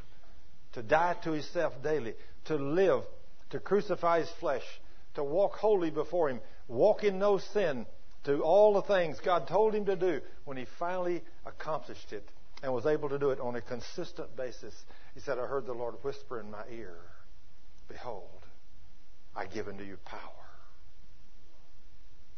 And after that, virtually everything that man asked God for happened. He built a huge ministry. Huge ministry. How would you like to be in a service where a woman, you get a vision in church? I'm standing here preaching to you, and all of a sudden I see a building. And I stop and I say, wait a minute. God's showing me a building. It's a hospital. It's a maternity ward. And there's a baby being born. There's a boy. And he's got 26 incurable diseases. And the doctors say he can't live a year. He has no eyes. Not blind, no eyes. No ears. Little arms and legs are all twisted and locked. And 26 incurable diseases. And he says the woman takes the boy home. And I see the woman with the boy, and the boy is now 4 years old, and I see that woman with another man getting in a car, and they're coming, and the woman said, you're in this service today. 4,000 people there that day. 4,000. He said, where's that woman? And she stood up back there. He said, bring that baby up here to me. Number one, you don't go to a place where a man's preaching that if miracles are not happening, you don't take a baby like that expecting God to do a miracle unless miracles happen. So she brought that little baby down there, handed it to this evangelist, and he looked at that baby, and he said, everybody pray. Now, the people that come there are people that had faith because they knew God did things. There probably wasn't very many people there that had no faith. Some of them had a little, but some of them had great faith. This man held this little child up to God and asked the Father in the name of Jesus to do a complete miracle on this little child. And the first thing happened was a little tongue that couldn't go back in the mouth, sucked into the mouth. The second thing happened right before everybody's eyes. Whirlpools formed on his face and eyes, ears grew out just like this in 1 second. Full-size ears. And then the little arms snap and crack and come loose. The little legs snapped and cracked and come loose. And a little child that was 4 years old that had no ears, no eyes, had never seen, heard, nothing, jumped down out of the evangelist's arms, hit the floor, and ran to the edge of the platform and jumped off the platform into the arms of a woman he had never seen or heard and hollered, Mama. And then all eyes go over here, and there's 13 wheelchair people over here, and all 13 of them instantly jump out completely, totally healed. And then there's 15 people in stretchers over here that are last stages of cancer that are on their deathbeds. They brought in on stretchers laying on the floor. And all 15 of them bounce off the floor and they're all jumping up and down praising God like nothing's wrong. And then 6 blind people walk forward saying, we was totally blind, we can see. And in the next hour, screams as garters fall off of people's neck. Tumors fall out from under women's dresses on the floor. People spit up cancers. And out of 4,000 people in 1 hour, everybody there was healed. How would you like to go to a service like that? Lord, I'd like to be a part of something like that. That man had paid the price. That man walked in love and did everything God says. Now then, if you and I will meet this criteria, which in this next year, we will go over in detail every one of these things because I know what they all are in God's Word. So this year, at different times, we will talk about 1 or 2 or maybe 3 of those things at a time. And I'm not just going to talk about them once or twice because you're just like me. You don't get it one time through. I got to beat it in your head just like I beat it in mine. I have to take the Word of God and read it over and over and over. Maybe I'm a little denser than you, but I don't think so. You know, I think between the devil and the flesh, that's just the way we are.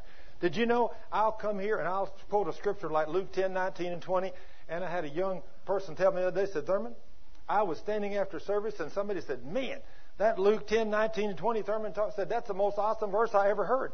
He said, have you been here before? He said, well, I've been here for about the last 6 months. He said, today the first time you heard him say that?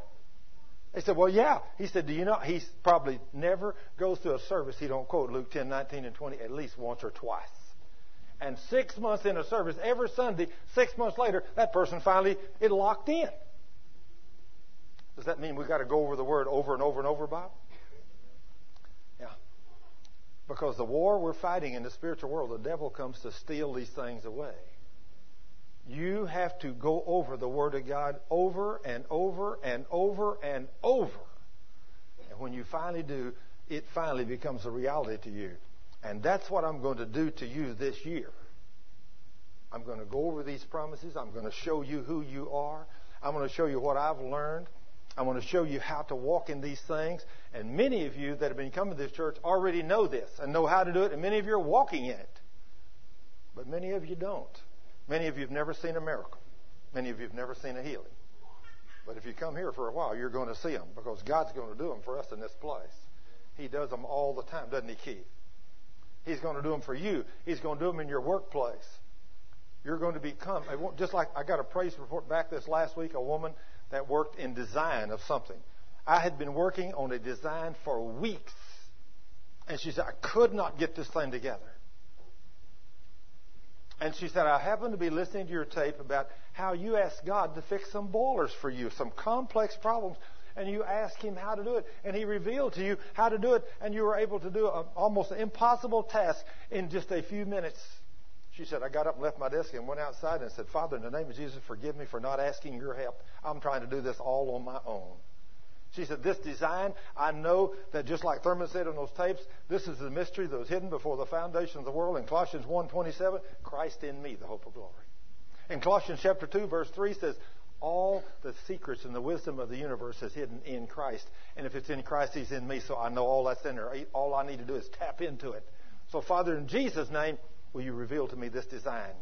Now, thank you, Lord. I'm going to go back in and I'm going to sit down and you're going to give me this design. And I'm going to do wonderful things and I'm going to tell everybody how I did it in the name of Jesus. She said, I go back in and I sit down at my desk and I start looking and said, in minutes, not hours or days, in minutes, the design all comes together and it's completely perfect and finished. And she sent us an email the other day praising God for what she had done after she prayed. Does God want to do that through you? Has He done it through me over and over and over? Sure. Is He a respecter of persons? No. So what's the difference when He says, ask and you shall receive, knock and it shall be open to you, seek and you shall find? What do you think He meant? Exactly what He said, huh, Benjamin? Isn't that amazing? Exactly what He said. Now then, last week we made an announcement that Benjamin had given us a list of people, bicycles and stuff that he'd sent money. And there was some money given to me last week in an envelope designated for a bicycle. Now then, that's a $100 gift. Yeah, that's a $100 gift. So anybody, if there's anybody else wants to give, the ministry, our ministry is going to give him some money. And some others have already given some money. So today, after the service, I'm going to, if he don't let me get away from here, if he'll stay, I'm going to give him the money that's already been given to me. If you want to give a $100 gift to buy a bicycle for these missionaries that go down here in Sudan, isn't that where they are? In Sudan.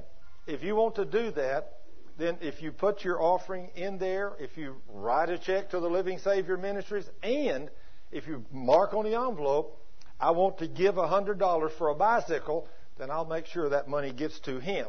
Now, I think you needed, 3 or 4 or 5 more? Or how many? Was there a number on how many you needed, Benjamin? Just tell me. 2 more? Okay, so, if we only need 2 more, we already got the money. Oh, a few more? Still more. Oh, okay, no problem. Okay, if you want to help us, we'll do that. And so, anyway, we'll do that. Right now, also, before we get away from here today, we're going to take communion. On the first Sunday of every month, we take communion. So right now, they're going to pass out the communion trays. Everybody that wants to help, you men that want to help, get up and pass the communion. But I want you to realize now, when you are welcome here in this church to take communion with us. But what you need to do before you take communion is make sure you have repented of all your sins. They're going to be passing out the bread and the juice. Now, the bread, go ahead and pass them out. Let them have one. Everybody get a juice, and I'll put mine up here. The bread, we use unleavened bread here because it's a symbol of the body of our Savior that was beaten and bruised for our healing. By His stripes or by His wounds, we were healed. Now, let me explain something to you. Jesus, before He went to the cross, in fact, I'll just hold that in my hand. Before Jesus went to the cross, in this atonement, He bore your sickness and removed your disease. It's a done deal. It's in the atonement. It's part of it. He told you that in Isaiah 53, 4 and 5. He told you in Matthew 8, 16 and 17. And in 1 Peter 2, 24, He said that by His stripes you were healed. Not going to be. And everybody that prays, believing they're going to have to wait for God to do something in healing, that's why lots of people don't get healed. In fact, also in the last couple of weeks, I've been putting together a series. I don't know how long it'll take me to teach it. I'm going to try to teach it all in 1 2-hour teaching if I can. Why some are not healed. And I've got about 20 reasons so far that I've already come up with of why people are not healed in the church. And you know what the biggest one is? Corporate unbelief. We've been taught wrong. Corporate unbelief of God's promises is why so many people are sick and afflicted today. He's already done it. He healed you through what He did on the cross, actually before He went to the cross, as they scourged Him and beat Him. By that physical beating, by His stripes, His wounds, you were physically healed. He bore it for you, so you don't have to bear it. All you got to do now, the rest of it, when He says, and you're being dead to sin, should live unto righteousness. So as you have died to sin, if you don't sin after you get saved, if we were taught correctly and we walked holy before Him, the Scriptures are clear that tells us that the devil can't touch us. If the devil can't touch you, since all sickness and disease comes from the devil, according to Acts 10:38, then you'll never have to be sick again. If the enemy tries to put something upon you, you stand in his face and you tell him where to go. Realizing that if you have your sins confessed, Jesus has already done it for you because of the bread, the body. So when you repent of all known sins, known and unknown, and the devil comes upon you and tries to put some kind of sickness and disease upon you, you just take the Word of God and you begin to quote the Word of God and you tell him where to go. It's amazing what you can do. Just like my grandson the other day. My son and my daughter-in-law, they know a whole lot of the Word of God, but they don't know what Grandma and I know. So we go out there the other day, my little grandson's nose running. Immediately, the first thing we do is attack him with the Word of God. You devil of hell, get your hands off of our grandson. You will not put that runny nose on him. In the name of Jesus, we have all power and authority over you. So we command that nose to dry up in the name of Jesus. And by the afternoon, guess what? No runny nose. How much power and authority do we have over the devil? All. Don't let him beat up on you. Jesus already bore your sickness, removed your disease because of what He did by the beating He took. And then He says, with the blood, the juice that we drink, the wine, He says, now I have died that you, being dead to sin, should live unto righteousness. So if you stay dead and you live unto righteousness, then you'll have all power over the devil, and he will not be able to make you sick or afflict you. And let me tell you, that's a wonderful place to walk. Walk in love. We got them all passed out, James? Father, in the mighty name of Jesus, this piece of bread represents the body of our Savior. And Father, if there's any kind of sin that I don't know about, that I missed, I repent I want to be clean and pure and holy before you. I don't want no sin in my life. I want to walk holy because you said I've died to sin and I should therefore live unto righteousness.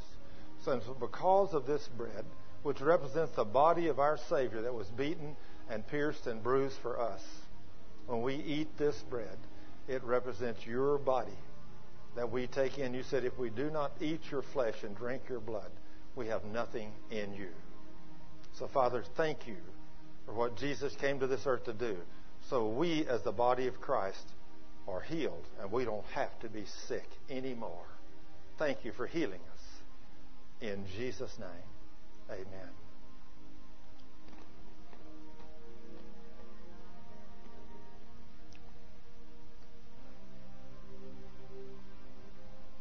And the blood.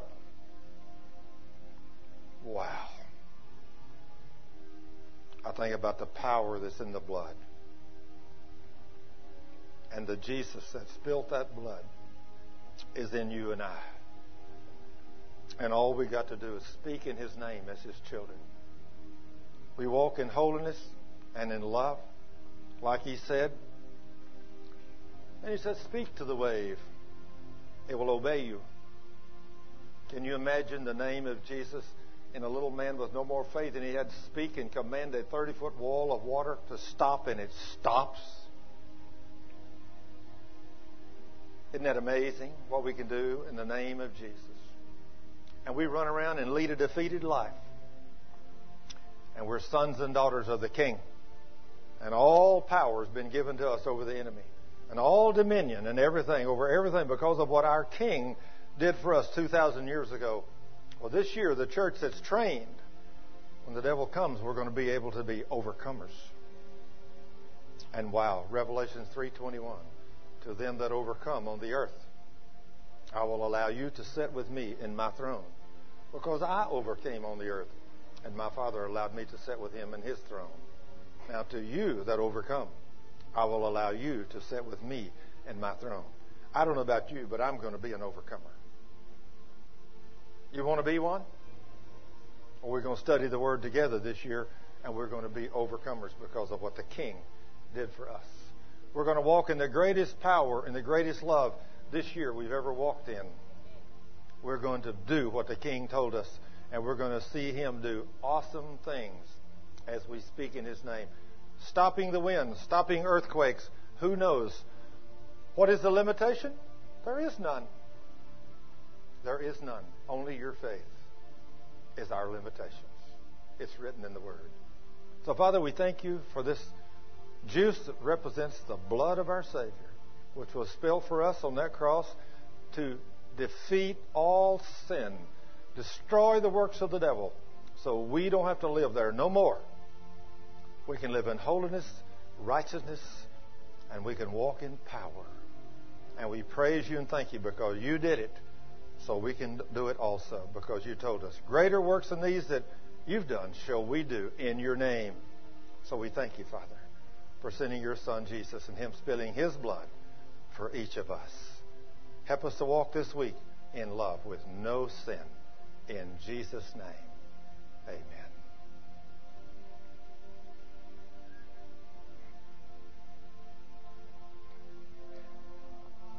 After taking the bread and the wine, breathe right in the face of the devil and remind him who you are. A son or a daughter of God.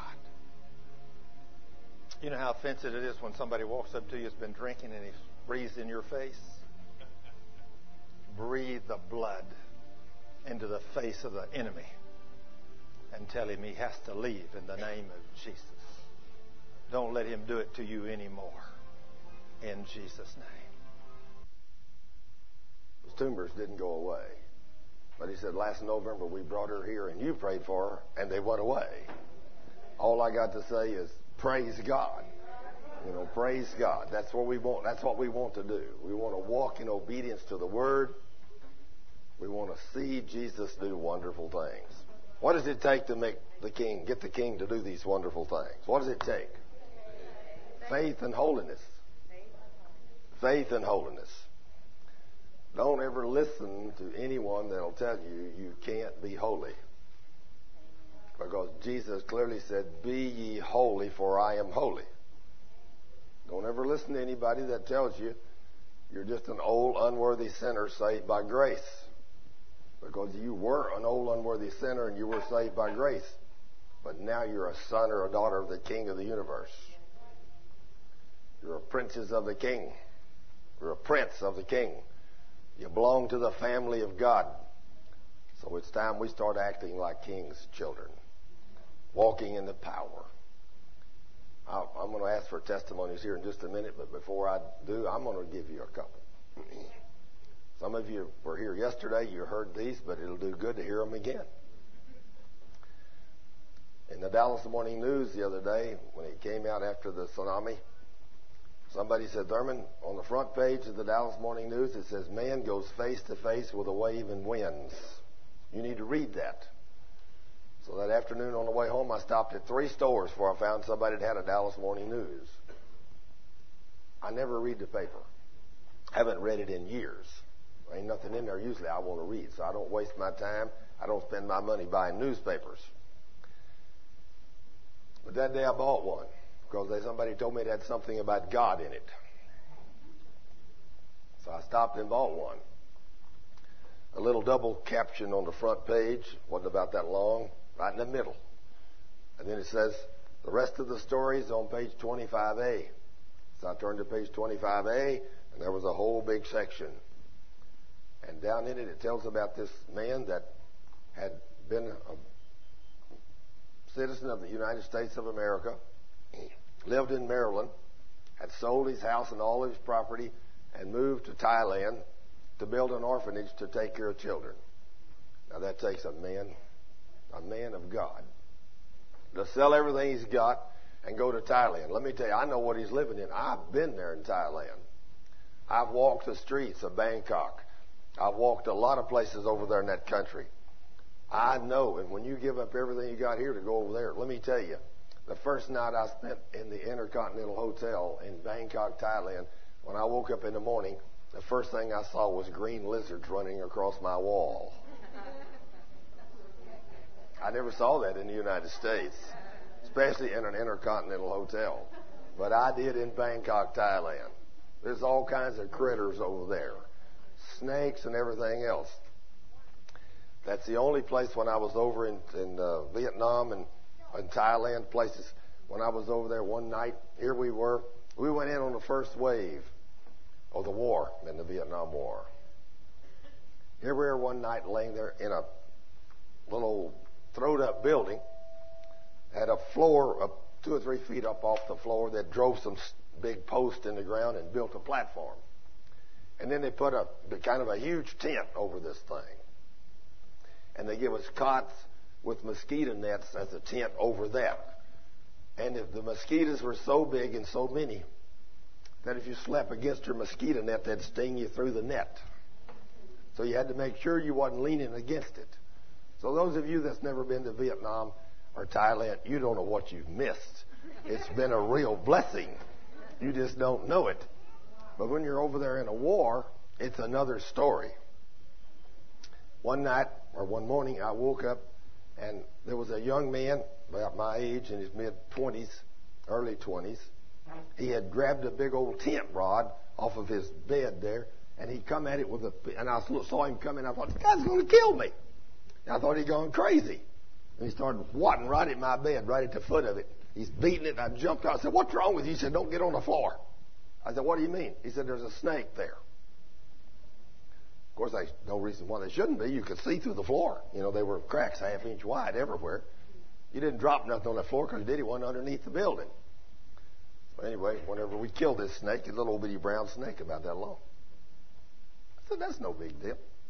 He said, "I've heard these snakes over here in this country are really poisonous. Let's take him down to the surgeon and let's ask him what kind of snake this is." I went down and he said, "Oh, it's natives call that a 100-foot snake." I said, "Boy, this must have been a baby." I said, "They get big?" He said, "No, that one's full grown." I said, "What do you mean a 100-foot snake?" He said, "That's one of the deadliest snakes on the island. He said, if that snake bites you, it works on your nervous system. In a matter of minutes, you are dead. I didn't know how to walk by faith then. I didn't know how to walk by faith. I'm serious. I didn't know. But I thought, wow, the things we have to go through. But this man, he had moved from here, Maryland, sold everything and went down there to Thailand and bought 4 acres of land and built some buildings and started taking in underprivileged children. He had about 30 of them. And he got up at 4:30 in the morning, walk out before the waves and to pray and seek God before he teaches on Sunday morning. He'd been out there praying and talking to God. He said about 6:30 I came back in. I was in my room. I'm getting ready, and all of a sudden I hear a thundering footsteps down the corridors, and it was my wife. She comes running in. She said, honey, the oceans are coming. He said, I was just out there a few minutes ago. They were just as calm as they could be. She said, but there's a wave of water coming. He said, I got up and I looked out, and a 30-foot wall of water was coming. 30-foot wall, twice as tall as that wall. Twice as tall as that wall. 30 foot tall. He said it was almost time to go to church, and so it normally takes 15 minutes to get everybody in the boat. I screamed at the kids, get in the boat. And the Dallas Morning News said in 10 seconds, every kid was in the boat. I'm telling you, angels of God picked up them kids and threw them in that boat. All of them. Then he said we always had to pull that starter at least 3, 4, 5 times for it to crank. He said, I went out there and them kids got in. I reached up and jerked that thing one time. That motor's running. I mean, I see God in this whole thing, don't you? He said, we go ripping down that lagoon. And here comes that wave. 30-foot wall of water. And it's tearing up and killing and destroying everything in its path. Everything. They're watching things being washed away. Trees being knocked down. Everything as it comes in. And he said, here it comes. And here we go down this little lagoon in this little boat with 30 kids in it with a little outboard motor. They're probably going 5 or 6 or 8 miles an hour. He said, we ain't going to make it. This thing is going to kill us all. All of a sudden, he said, I just screamed, in the name of Jesus, stop. And he said, I thought I was imagining things. The wave stopped. And they went right on through to safety. And when they got to safety, the water came in and destroyed everything else. What kind of power do we have in the name of Jesus? Well, let me tell you, as a Christian today, if you don't know and don't learn who you are in the future, those things are going to destroy all Christians that don't believe and don't know who they are. So learn. Learn how to walk by faith. You're going to need it. The wrath of the devil is coming upon this world. He knows his time is short. He's doing everything he can to kill, steal, and to destroy. And he's very good at what he does. The next most powerful thing I believe I've ever heard, a lawyer friend of mine in New York called me this week. A relative of his has a relative that was on a tour bus in Israel in the last few months. And she was sitting beside a man in the bus, about the center of the bus. And all of a sudden the man jumped up and announced, I'm a terrorist and I'm fixing to blow this bus apart. And he reached to detonate the bomb he had around his middle. That's what they do. They wear bombs strapped around themselves. When they detonate those, it blows them all to pieces. They don't care about life. You know what those men have been taught as Muslims? I don't want this to offend anybody, but this is just the way it is in the Muslim world. If you give your life to kill Christians or Jews, you will immediately be transferred into a harem of beautiful virgins for you to live with forever. Isn't that amazing? Doesn't that sound just like the devil? So if you kill yourself on earth, you get to go to a place of heaven where there's going to be unlimited virgins for you. And you're going to get to live with those virgins forever. Sounds like the devil to me. The God I serve said, men, you're to have one wife And you're to keep her all the days of your life. And she is your joy that I have sent to you. She's your reward from me. He didn't say you could have 3 or 4 or 1,000 like Solomon. This morning I was reading over in several places in the book of Kings and all over. I come to 1 Kings 11, verse 3. It said, and Solomon had 700 wives and 300 concubines, 1,000 beautiful women. On the way to church this morning, I told Cheryl, I said, well, I guess I better go out and marry me at least 3 or 4 more. If Solomon had 1,000, I ought to have at least 3 or 4 more. She said, when you marry another one, you're going to lose one. I said, you mean you're just as narrow-minded as I am? You don't want to share me with nobody, and I don't want to share you with nobody. I said, how about that? Aren't we narrow-minded? Yes, we're very narrow-minded. But that's the way God planned it. But anyway, this lawyer, when this lady said this guy announced that he was going to destroy that bus, I don't know what she screamed, but she screamed something in the name of Jesus. The entire bus and everybody in it was totally destroyed and killed. And she was sitting right beside him, and she took no damage. She was not damaged or burned or nothing. Isn't that amazing? By faith in the name of Jesus. You better learn how to be a faith person. Because in the world you live in today, some of these things may seem so foreign to you. But let me tell you, Jesus has told us over and over and over in His Word, if you'll believe me and you'll have faith, nothing shall be impossible with you. What do you think He meant? The King of the universe says nothing shall be impossible with you. What did He mean? Did He mean I could have just a little something? Or did He mean I could have all things? I mean, so who are we going to believe? I mean, I'm going to believe the King. The King said everything's mine as a son of God. Everything. He didn't leave me without anything. I don't have to pray for hardly nothing. All I have to do is make sure I don't sin. And if I do, then I got to repent and rebuke the devil. I virtually don't have to pray for nothing. Whenever I rebuke the devil and he leaves, all of the symptoms of whatever he puts on you goes away. Is he going to attack you once in a while? Yes, he is. He definitely is going to. I don't care who you are. You will be attacked at different times with the enemy. That's why the Lord says, take my word and stand on it. And don't ever give up. So when this woman, first of all, this man stood and rebuked that wave, 30 foot tall, and it stopped dead still. But he said, I thought I was imagining things. You know, when he spoke to that thing and said, I stop in the name of Jesus, I command you to stand still, he should have expected that to happen. Not thought he was imagining things. Unbelief in the church of the living God is rampant. We're going to have to get over it. We're going to have to get over it. Unbelief is rampant. We don't believe this book. But just like that woman, whatever she screamed in the name of Jesus, can you imagine she's sitting right beside that bomber? And everybody on that bus was killed. And she didn't have any damage on her body. Did the King protect her? He did. There's no explanation for those kind of things. So we're contacting Alan, the lawyer, friend of mine.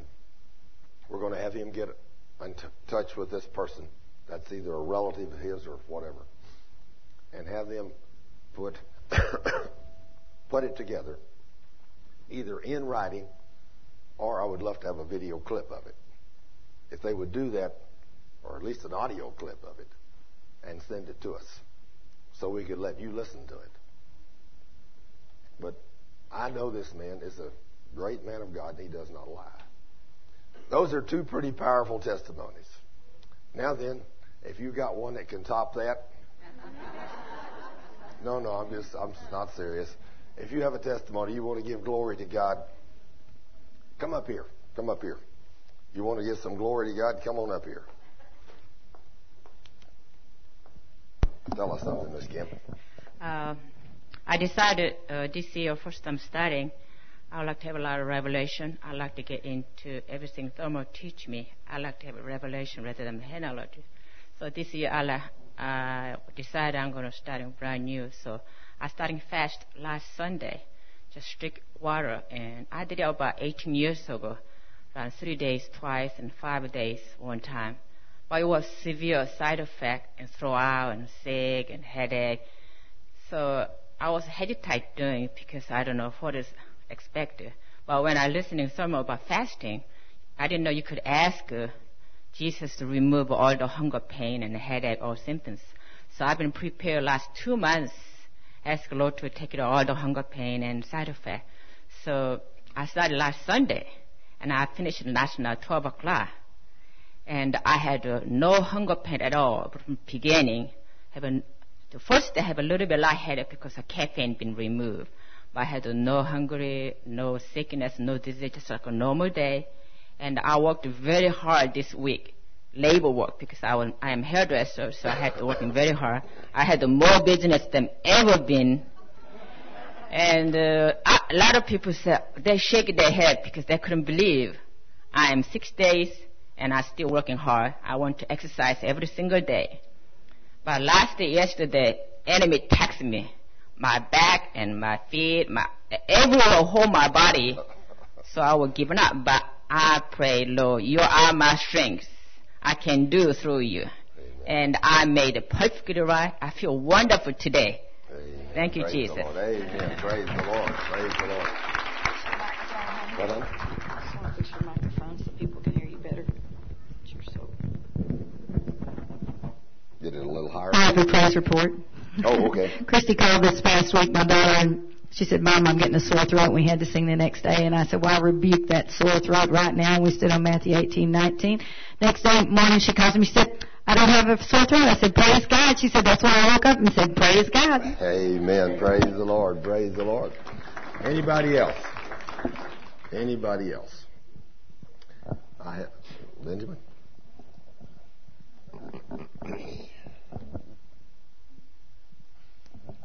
Praise God. This is a praise report. If you, maybe not all of you, but some of you might have remembered how I was asking for prayers for the Sudan, because there had been great sufferings there through war and through hunger and sickness and disease. People have really suffered for over 20 years, and about 2 million people had been killed or died for various reasons. And there was great suffering of all types. People were scattered from their homes, and many of us are outside of our countries. And there had been delays in peace issues. Usually the government would always dodge around and never do anything for years. This particular one took more than 4 years. And thank God, I want to tell you, the prayers of God's people have been answered.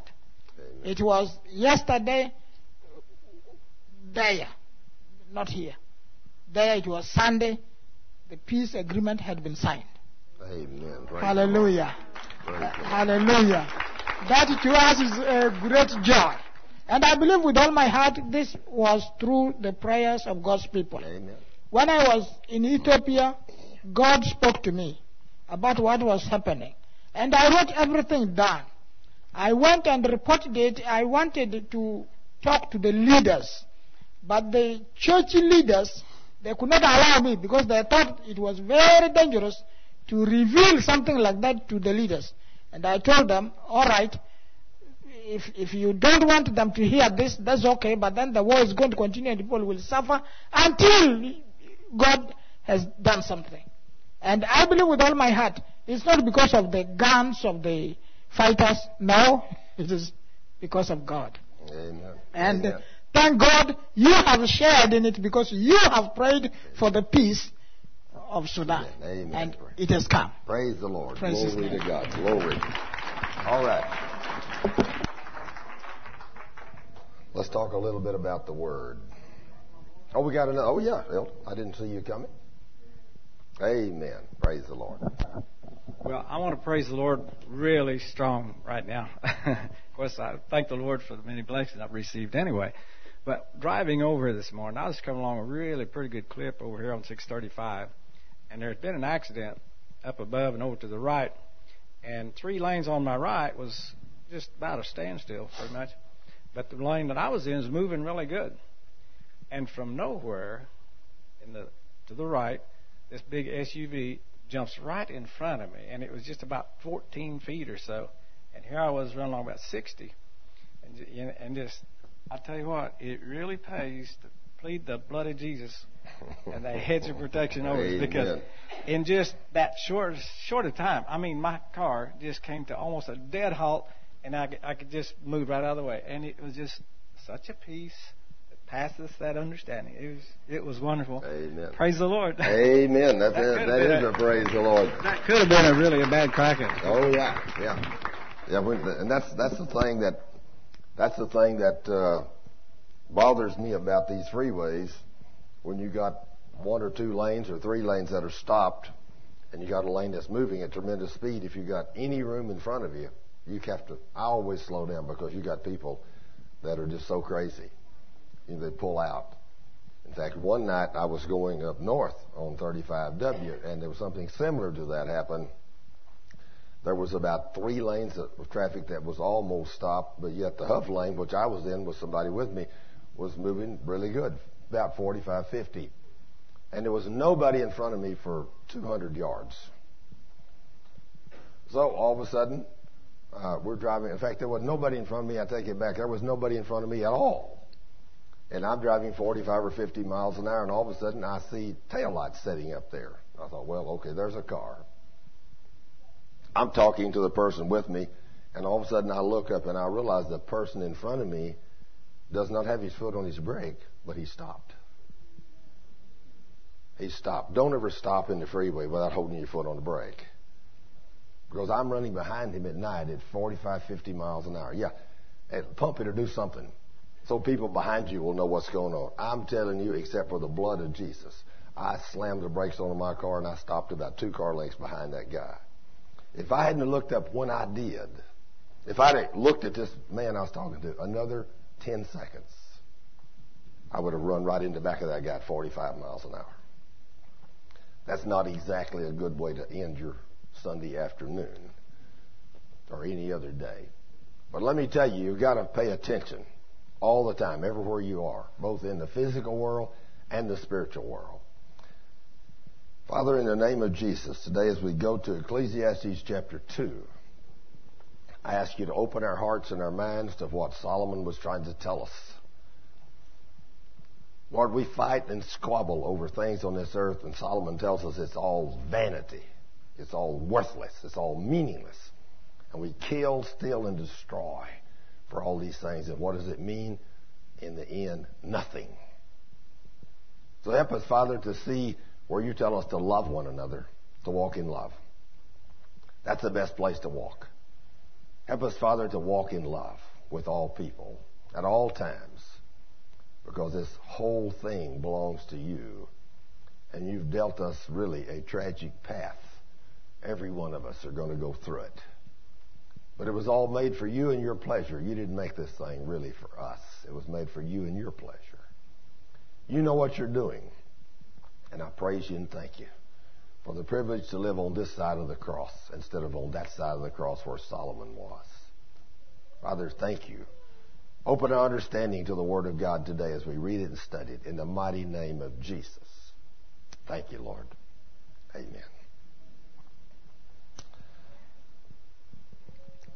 Solomon, as he's talking, as you read this, you'll see the futility of pleasure. You know, there's people today that try to fulfill their life with pleasure. There's people today that will go to the mall, to the lake, fishing, anywhere, do all kinds of things except going and spending time with God.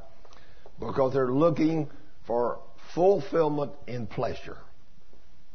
Boy, if you don't believe that in America, all you got to do is drive down the highway and see the places. You know, when I was a young man, when I saw a travel trailer, people used to buy travel trailers so they could go out and go on a little picnic or a little outing with their children, and you could buy a little travel trailer that would sleep 3 or 4 for a few $1,000s. But it's not uncommon now to drive down the freeway and see motor homes that cost from $250,000 to $500,000. And people are buying those things and touring America. Pleasure. Boats. Used to, you could buy a real nice motorboat for $1,000. Now they got them $50,000, $60,000, $80,000, $100,000 for a boat. And the trailers and the cars. And then you see some guy driving down the road with his 4-wheel drive, his trailer and his boat, and all of them are painted just exactly alike. You know he's got a fortune tied up in that thing. But he's not in church on Sunday. Most of them are not. They're on the lake in pleasure.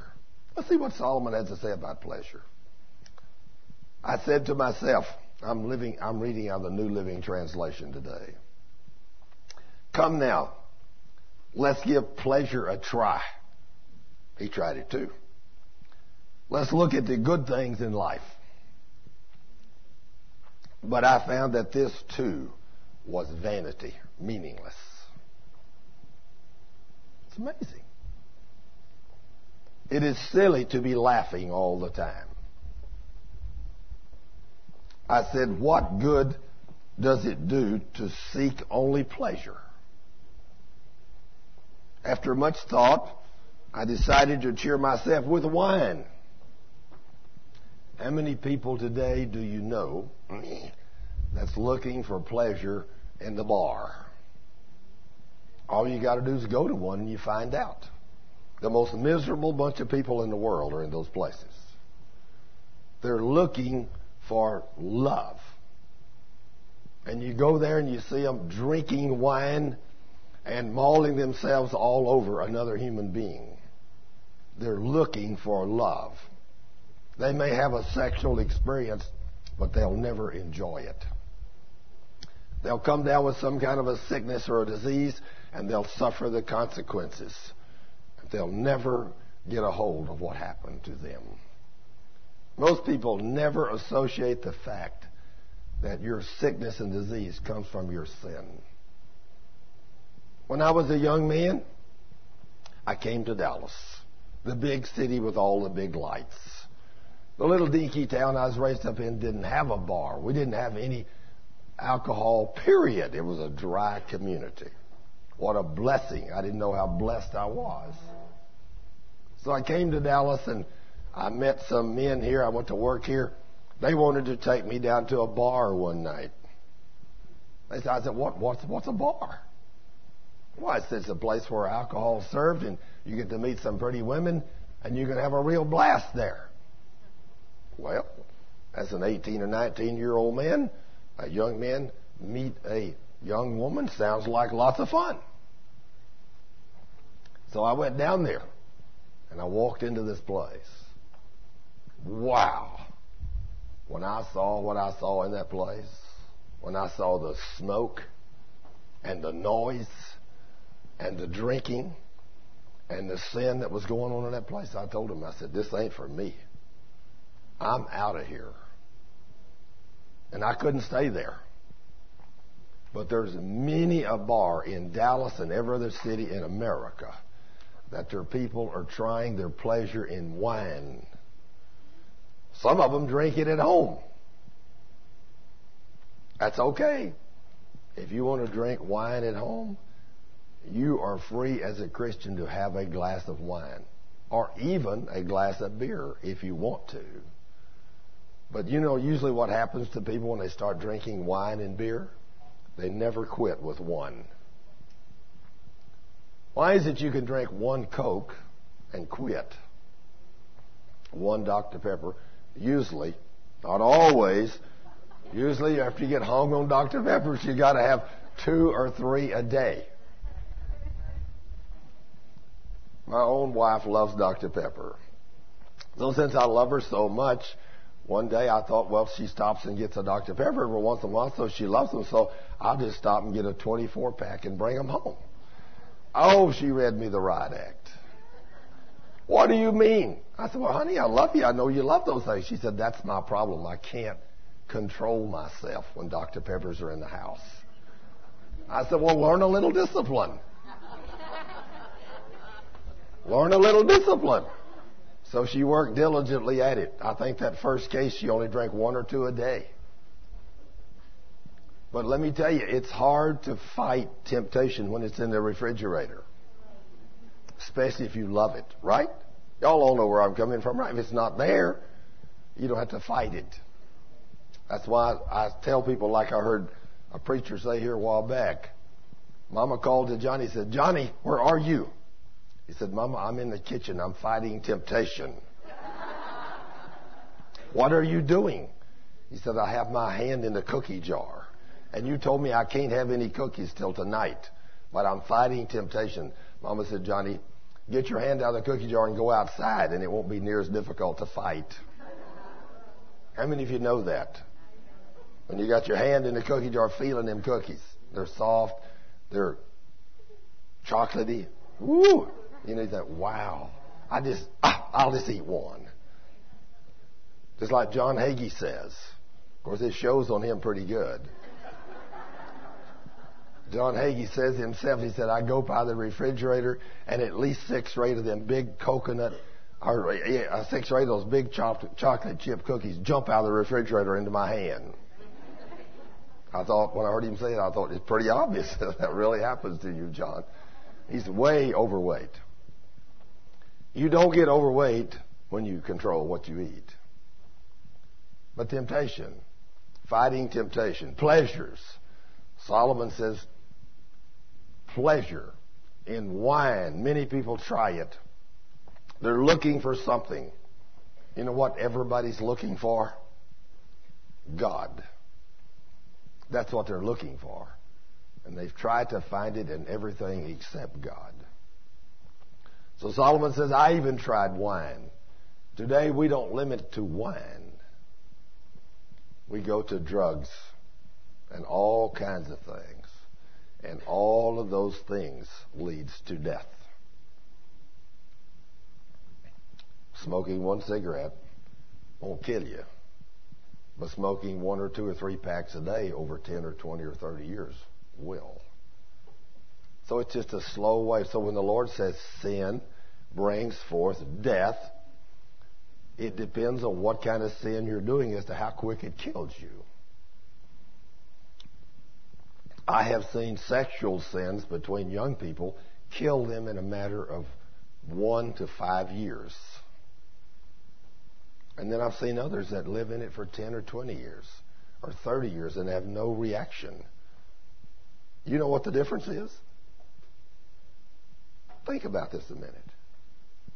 What if one person, and I can tell you 2 young women I've dealt with, one of them died at 21 after 3 children. The other one died at 25 after 2 children. Both of them lived with a boy out of wedlock and brought children into the world. Lived with them just like they were married to them.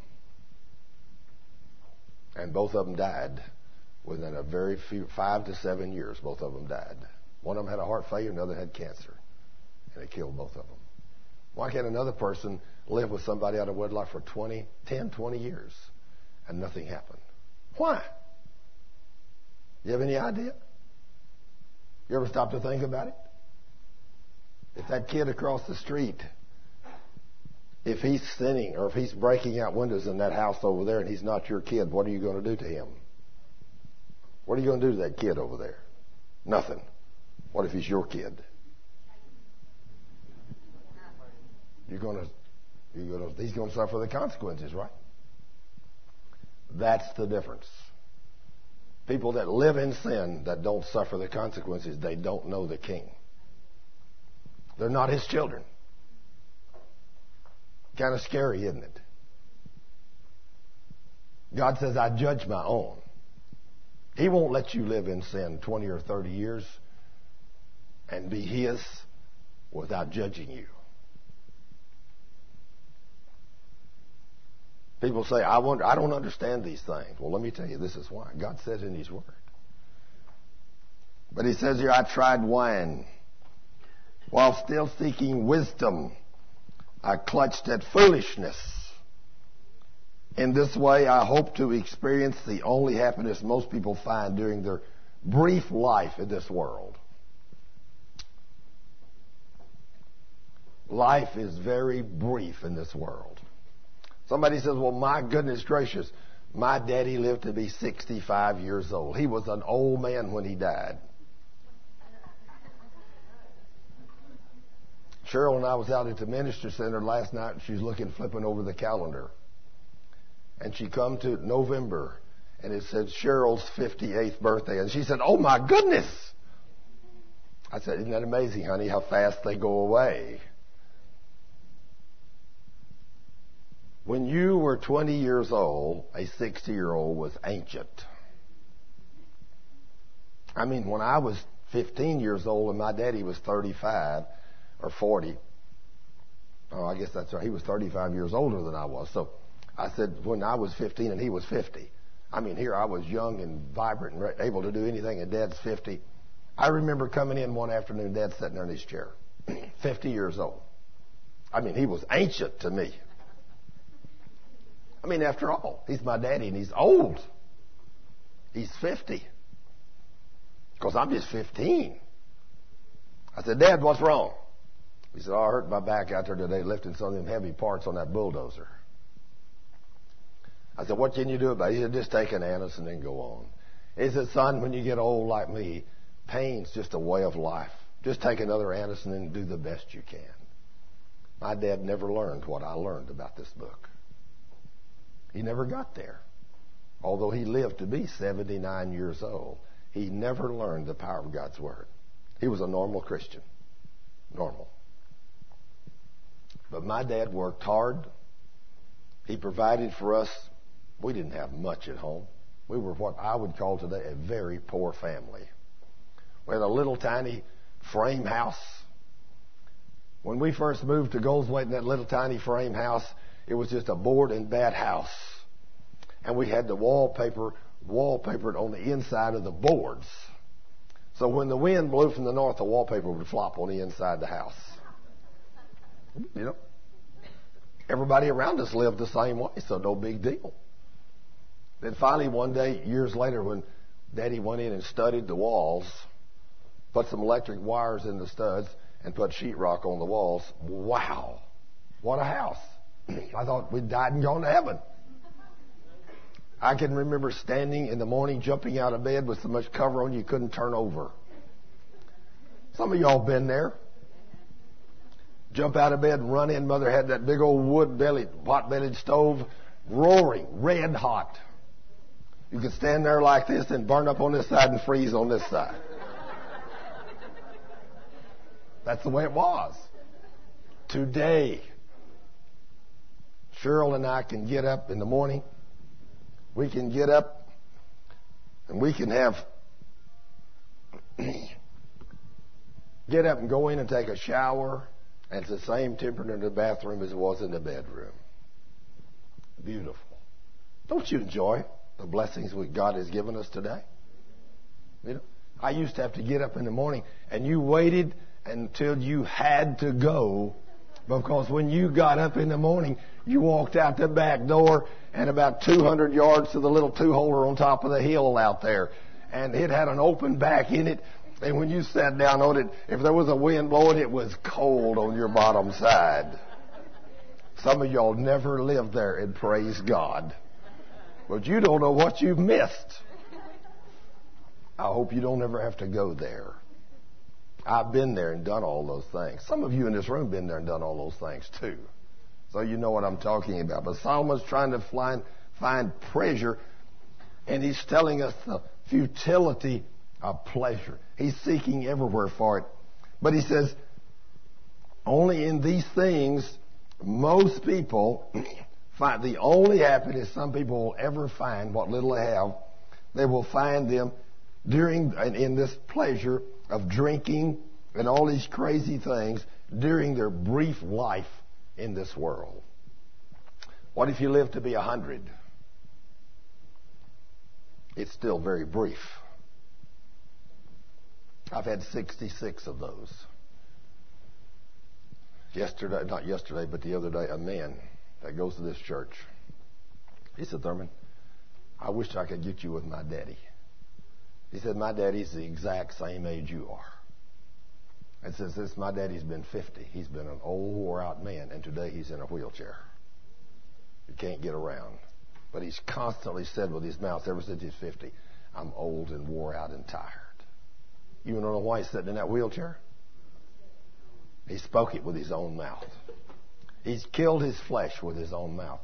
You know why I'm still running around doing everything I want to do at 66 years old and strong as a bull ox?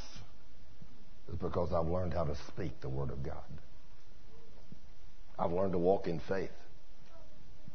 Just like one of the ladies that came up here a while ago, I told her about that man that brought his granddaughter 2.5 months ago. He said, I'm a man of God and I prayed for that girl. We've all prayed for her, and those tumors will not go away. He said, I brought her to you, you prayed for her, and they went away. Faith is what makes that work.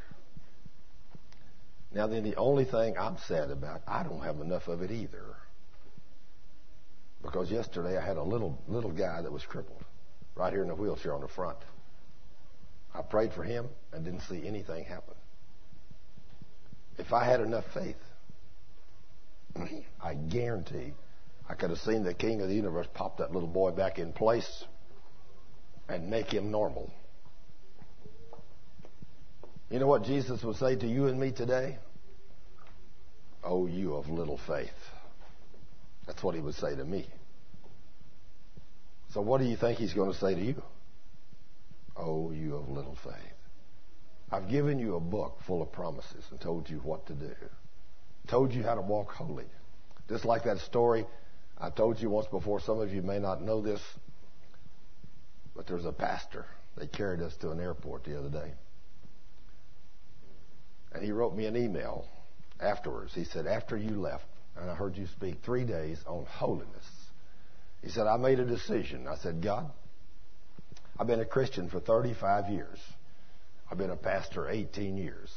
And I have never really made an effort to walk holy before you all the time. But after hearing Thurman preach those messages, I'm going to make an effort to walk holy before you every day of my life. And he said, God spoke to me and said, it's about time. Isn't that amazing? It's about time. He said, so I repented, and my 21-year-old daughter that had been living in sin, which I'd prayed and prayed for, and nothing ever had happened. When I repented and told God I'd walk holy before him, the next day, my 21-year-old daughter came home and repented.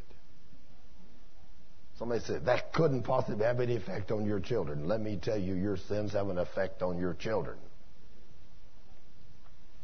If you want God to bless your children, you need to walk holy before him.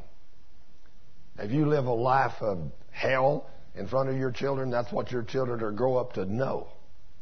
Don't live like that in front of your children. Your children will become exactly the same thing you became. Depends on where you want them to live. It's a shame that so few people know and understand God's Word. Solomon was looking for pleasure. He said, I also tried to find meaning by building huge homes for myself and by planting beautiful vineyards. How many people do you know that's done that? That's us guys that want to be 25 years old, already been to college. We want to be the best. We want to be handsome. We want everything. We want to be perfect in all of our physical attributes. And we want all the women to fall for us. We want the business world to fall for us. And we want to build an empire and be worth $1 million when we get to be 25. That's a dream of almost every young man. You know why it don't happen for most of them? It's because they don't serve God. Think of the men. I think about a football player here in the Dallas area a few years ago. My son watches football all the time. He loves it. So when he was at home, if I was there, I had to have a football game on if it was being played, especially if it was Dallas. Although I've usually never sat and watched it, I'd come through and see it. And he'd tell me about, Dad, look at that guy, best runner. I mean, he knew exactly who he was, how many yards he had made rushing in every game. He said he's so good. Then I found out just a few years later, at about 28 or 29, they throwed him away. He couldn't do what he used to do when he was 20, 21, 22. They throwed him away, and now the IRS is getting him because he can't pay his income tax. He's broke. And he's made millions. Millions. Isn't that awesome? You think, gee, somebody give me $1 million, I could do something with it. I never met a Christian that really served God, that knew what he was doing. If you give him $1 million, or her, if she was a dedicated son or daughter of God that walked wholly in obedience to God's word, I guarantee they could take $1 million and turn it into 2 to 10 in the next 30 years, if they were really children of God. Now, you take a young person of God and give them money, and the first thing they'll do with it is go out and buy a new car and spend every bit of it. That's just the way, especially young men, are made. They're looking for pleasure. They want to drive down the street in their convertible and pick up all the pretty girls. They're not thinking about life. They don't have a clue what's going on the earth. But Solomon's trying to tell us. So I went out and built big buildings and vineyards and all kinds of stuff. Think of the people that do this. I made gardens and parks, filling them with all kinds of fruit trees. I built reservoirs to collect the water to irrigate my many flourishing groves. I bought slaves, both men and women, and others were born into my household. Others were born into his household. With 700 wives and 300 concubines, he must have had a lot of kids. I can't fathom that. I have more trouble than I can deal with one beautiful woman. I hope you don't take that wrong, honey. What would I do with another one? And much less what would I do with 1,000 of them? Wow. Let me tell you. I can only imagine. Women had to be nothing back in those days. I don't understand how they could do this. I just don't understand. Because these women that he married, beautiful women, they were all foreigners. They brought their gods with them. And did you know 2 Chronicles chapter 14, verse 10 says that God appeared to Solomon twice and told him to stop doing what he was doing with these foreign, strange women. Now, God didn't just tell him in the Word. He appeared to Solomon twice and told him what he was doing wrong. Sherry, if God was to walk up to you one night and say, Sherry, my dear, I don't like what you're doing. I want you to change this. Okay. You think you would change? You think so? Boy, you better know so. But Solomon didn't. His desire for beautiful women was so strong, he never stopped, even though God told him twice. Do you know what? I wonder if Solomon's in heaven. I never read anything in the scripture where Solomon was in heaven. I read a lot of things where David was there, but I never remember reading anything where Solomon was there. So I don't know. I don't know. God is a judge, but he sure wrote a lot of the book. Wouldn't that be awful to think with all that wisdom and all that power if he didn't wind up in heaven after all this? After he wrote the book of Proverbs, after he wrote the book of Ecclesiastes, wrote the Song of Solomon, and all the different things he wrote, and still didn't make it to heaven? Would that be awesome, David? That'd be awesome, wouldn't it? But I don't know. But God's the judge. He'll be my judge and your judge. He said he bought slaves, both men and women, and others were born into my household. I also owned great herds and flocks, more than any of the kings who lived in Jerusalem before me. I collected great sums of silver and gold, the treasure of many kings and provinces. I hired wonderful singers, both men and women. And I had not just one or two singers. He hired many. I had wonderful singers, both men and women, and had many beautiful concubines, and I had everything a man could desire. Everything. There was nothing left out. His heart's desire was given to him.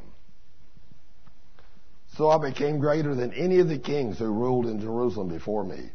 And with it all, I remained clear-eyed so that I could evaluate all these things. Maybe God let him go through all these tests to write this book just for you and I. Do you know God will put you through a test sometime to do something to save somebody else's life? And you won't like the test. I told Cheryl this week, I said, honey, anytime I do something stupid that you don't understand, instead of getting mad at me, like it's so easy to do when we do something our mate don't understand, I want you to jump right up in my face and say, praise God, I thank you, Lord, for this test you're putting my husband through.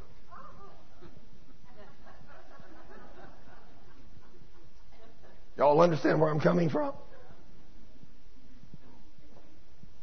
When I've done some of the things I've done, there's been times when people thought I was crazy. They couldn't understand me. Let me tell you, I don't understand me. So join the club. When I walk up to a hospital room and the Lord speaks out of my mouth and tells a man I've never seen before in my life, after I've got the man's sins confessed and everything, and after I've laid hands on him and prayed for him, and God speaks out of my mouth and says, now then, because you've done everything I required of you, I'm going to let you go through your surgery tomorrow. And instead of a 0 to a 10% chance like the doctor said, I'm going to give you a 100% chance you will fully recover from your surgery. And as long as you will, and in 3 weeks you will go home from this hospital. And in 2 months you will go back to work. And as long as you walk in love before me, I will let you live to be an old man. That comes out of your mouth. Where did that come from? I don't know this man. Who spoke out of my mouth? God did. People say, God wouldn't speak out of your mouth. Yes, he will. He'll speak right out of your mouth. And there's times he'll do things through you and to you in trials and tests that he's bringing you to a new level. And I guarantee you won't like the test, because I told him one day this last week as I was going to the minister, I said, God, I'm fed up with these tests. I'm tired of them. How many of you ever been there? A few of you, huh? What did he tell us to do about the trials and tests? Fuss and complain? What did he say do? Well, what's wrong with us then? Why was I fussing and complaining? Why wouldn't I pray, saying, praise God, thank you, Lord, for this test? Because I didn't like the test. You see where I'm coming from? Even a pastor, you can forget who you are. You can forget the word, especially when the devil tries to put you to the test. I can only imagine the night that King David, he had a lot of wives also. A castle full of beautiful women. He should have been at battle with his men, but he stayed at home. Getting a little older, so he don't want to go to battle. He got a lot of men to fight for him now, so he stays at home. So one night he goes up on top of the castle and he looks down, and there is a beautiful woman taking a shower in an open shower from the top. He looks down at her, and I can just see the devil say, wow, look at that. Wouldn't you love to go to bed with that? You know what all David had to say? Hey, if I want to go to bed with somebody, I got 100 of them down here, just as beautiful as she is. They're my wives. I can go down there to any one of them I want to. But what did he do? He yielded to that voice. Yielded to that voice. Does people today yield to the wrong voice? Yes, we do. When it comes to drugs, alcohol, sex, everything imaginable. We yield to the wrong voice. The devil gets most Christians the minute a symptom comes upon us. We immediately yield to the symptom. We yield to the devil instead of the Word of God. He's good at what he does. He's been in the business a long time. And because David yielded and went in and lied with that woman, which wasn't his wife, and then she conceived, and then he called her husband in and tried to kill him, and then he did kill him on the battlefield. And then because he killed the wife's husband, and because he had had sex with a woman that he shouldn't have had sex with, and she got pregnant, it cost the baby its life. The baby died. And then after that, the prophet came in and told him, David, why did you give place to my enemies? If all you had wanted was another woman, I would have given you another beautiful woman. All you had to do is ask me. But you didn't. So because you didn't, and you sinned, the curse has come upon you and your family. Now your wives will be raped in the sight of everyone to see on the housetops. And your children will kill each other because of your sin. Was that a very serious consequence? That ought to make every man and woman think before they sin. Sin always has a consequence. So don't go there. He says here, he became greater than all the kings. I did not restrain myself from any joy. I even found great pleasure in hard work. Boy, he was something else, wasn't he? That was my downfall. I found great pleasure in hard work. I loved working. An additional reward for all my labors. But as I looked at everything I had worked so hard to accomplish, it was all so meaningless. It was like chasing the wind. There was nothing really worthwhile anywhere. I think about the 30 years I spent as an engineer. I traveled over this country. I designed and built buildings and equipment. And I spent hours, many hours, some days, 24 hours a day, doing things to move the hand of men to show them what I could do in the name of Jesus. And I did some awesome things, I'll have to say. Because I served God, and He allowed me to do those things. And some of the things I did blew men away, what they saw me do in the workplace. All that stuff I'd done after all those years, nearly 30 years, 29 something years with a company, because I got too strong with the Word of God, they just walked in one day and fired me. Isn't that something? The company you worked for 29 years. It's all meaningless. Now then, the people that was down here, the HR people that moved in down here at DFW Airport and over at corporate that fired me, the general manager and everything, I talked to one of the men that used to work for me over there, and he said, "Oh, Thurman, why don't you come over and have dinner with me someday?" I said, "Gee, I could come over and have dinner with you." He said, "Sure you can. The general manager and all HR people and everything is all brand new. Nobody knows you anymore except the old people." And said, they all loved you. I said, "Come over. You have full freedom in this place." It's all meaningless, isn't it? So the general manager that worked in that place that didn't, because he was I'm trying to think what religion he was, but it's one of the cults.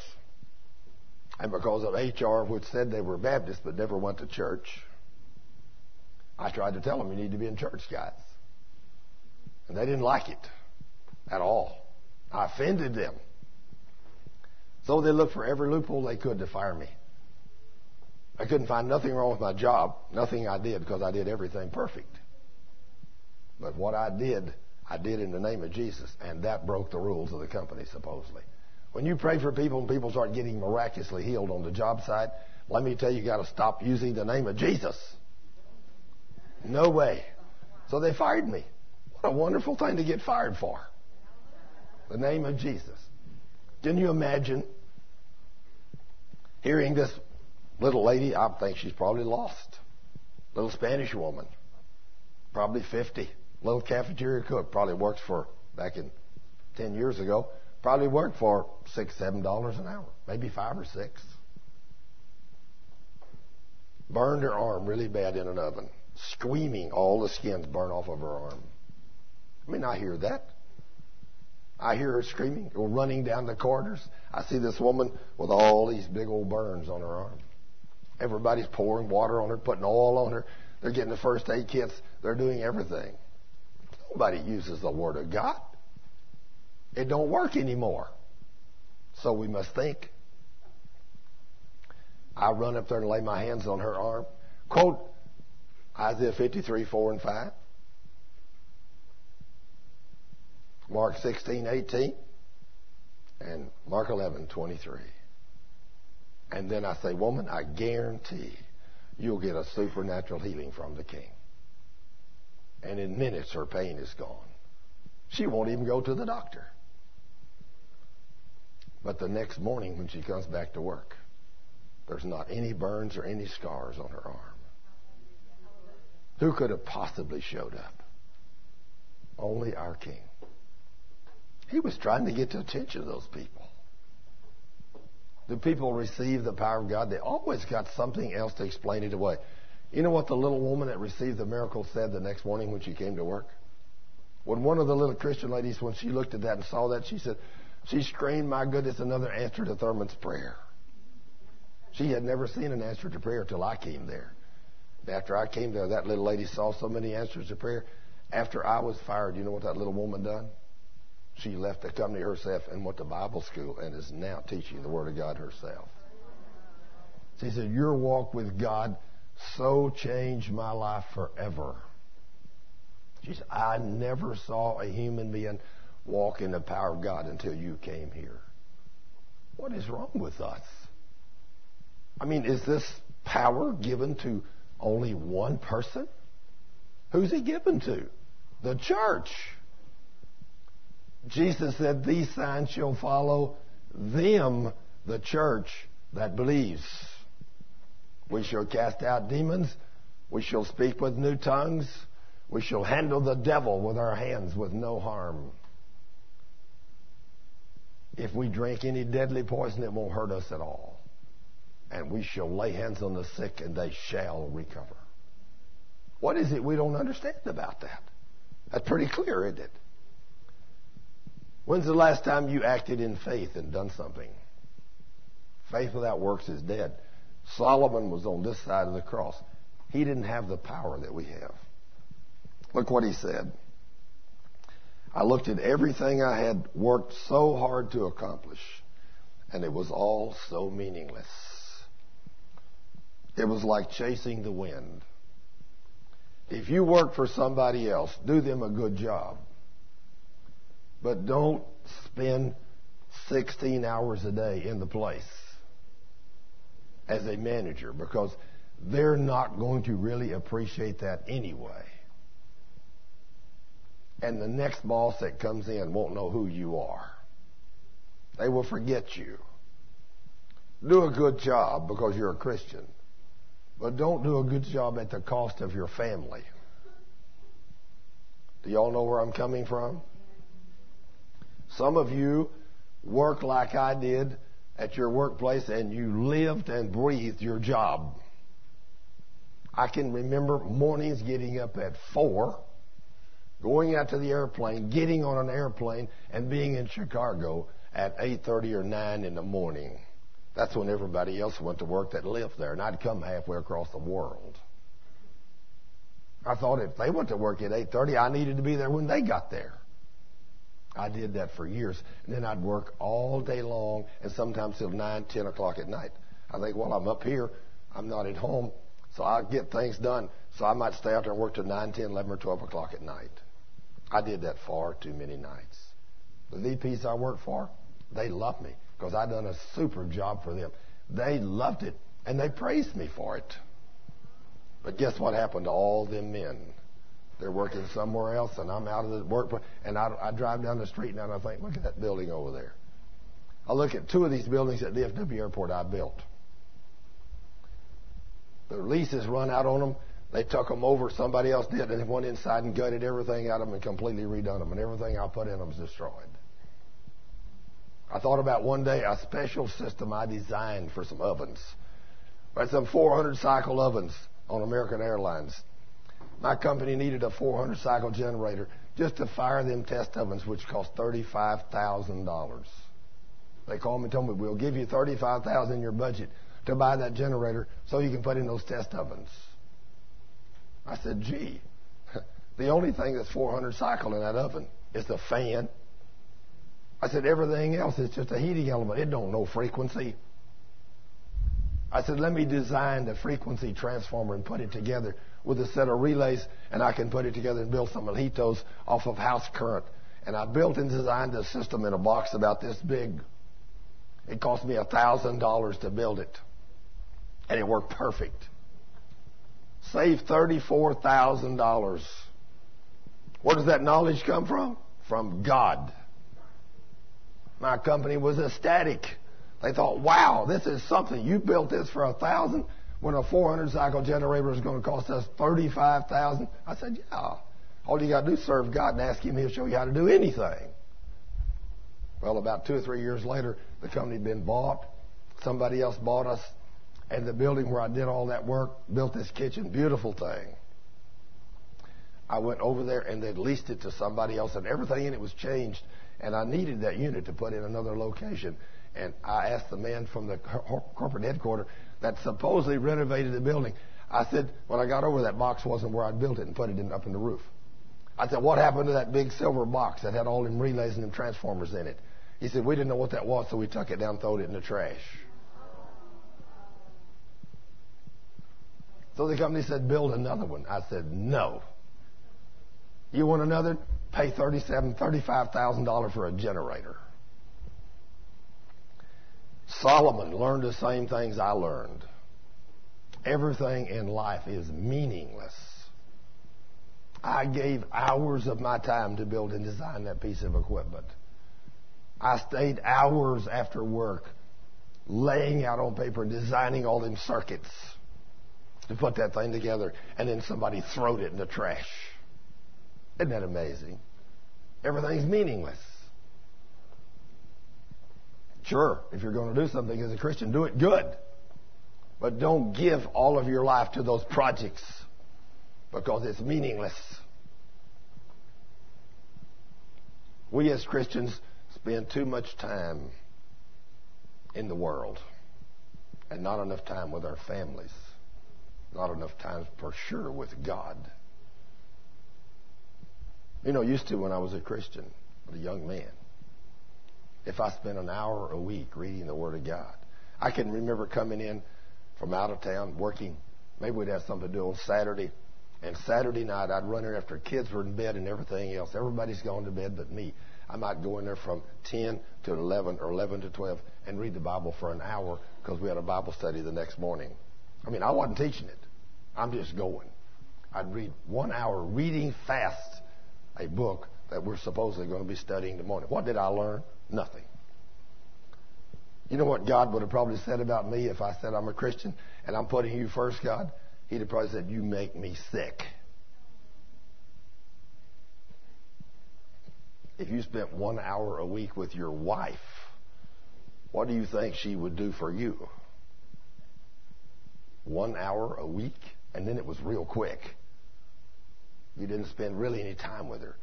You walk up to her Saturday night at 11 o'clock and say, okay, honey, what do you got to tell me? Right quick, you got 1 hour and it's over. I'm out of here. She said, if you're in that big a hurry, don't worry about me. Go somewhere else. And we do God like that all the time. All the time. Solomon said all this is meaningless. Listen to what he has to say in the next few verses about the wise and the foolish. So I decided to compare wisdom and folly. He's trying everything. I mean, he's comparing everything in this book. And anyone else would come to the same conclusion I did. Wisdom is of more value than foolishness. And I'll be happy to agree with that. It's good to have wisdom. But far too many people live in the foolishness of the world. Just as light is better than darkness. For the wise person sees while the fool is blind. You know any fools? You know any blind people? They got their eyes wide open, look like they're seeing. I know a whole bunch of them. A whole bunch of them. Yet I saw that wise and foolish people share the same fate. Both of them die. What's going to be your fate? So you're a Christian and you're wise. Or you're going to die? Some people say, I'm not going to die. Well, let me tell you, I got news for you. Get ready. It's coming. And for some of you, it's coming quicker than you think. You never know when your life is over. Solomon didn't understand what we have knowledge and revelation on today. Although God had appeared to Solomon twice and talked to him, he knew God was real. But God didn't share the things with Solomon that he shared with us. He has shared with us, his church, things that Solomon had no knowledge of. We have power and authority that Solomon didn't even know was available. He didn't know this. He didn't know that 2,000 years later Jesus was going to come and die and defeat the devil and give you and me power over him. Solomon didn't know that. He was wise enough to know that there was a devil and demons. He knew the oppressor was there and that he had great power because he wrote it in this book for Ecclesiastes.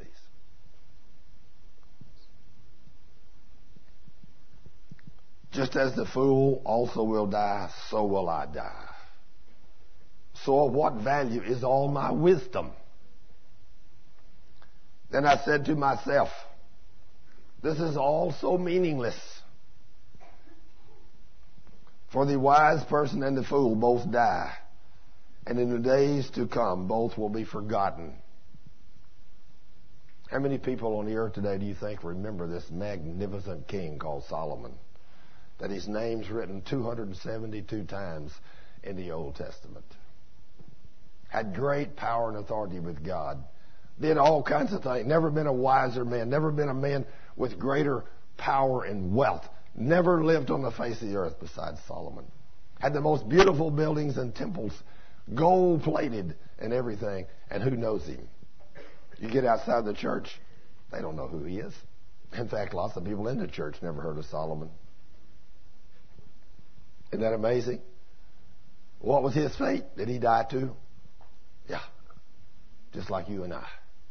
So he's trying to tell us. And then he said the futility of work. Let's see what he has to say about work.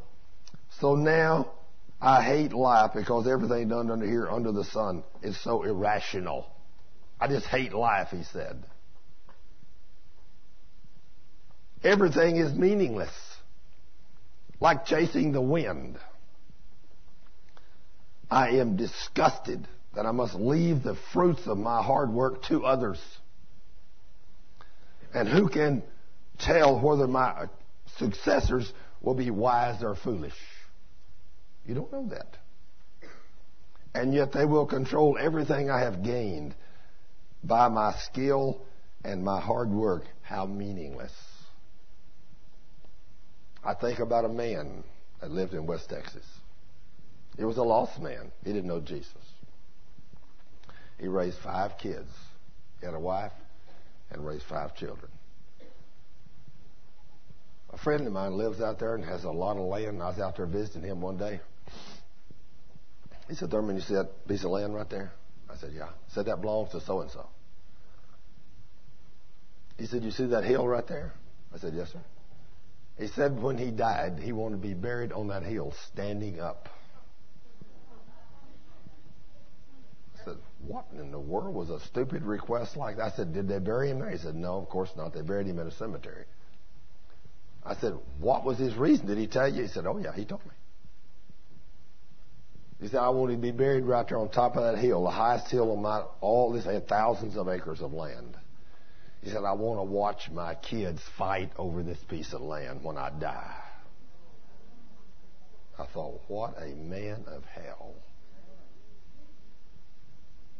Only a man that's lost, that has no knowledge of the King that you and I know, could make a stupid statement like that.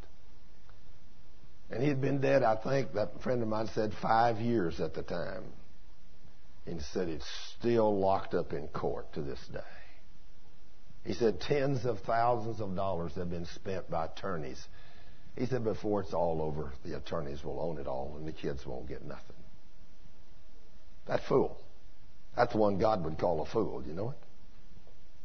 If a man had that kind of an empire, if he'd have been a man of wisdom, he could have left that to those children in increments however he wanted, and there would have been no fighting, no squabbling, and each child could have walked away with exactly what he gave them.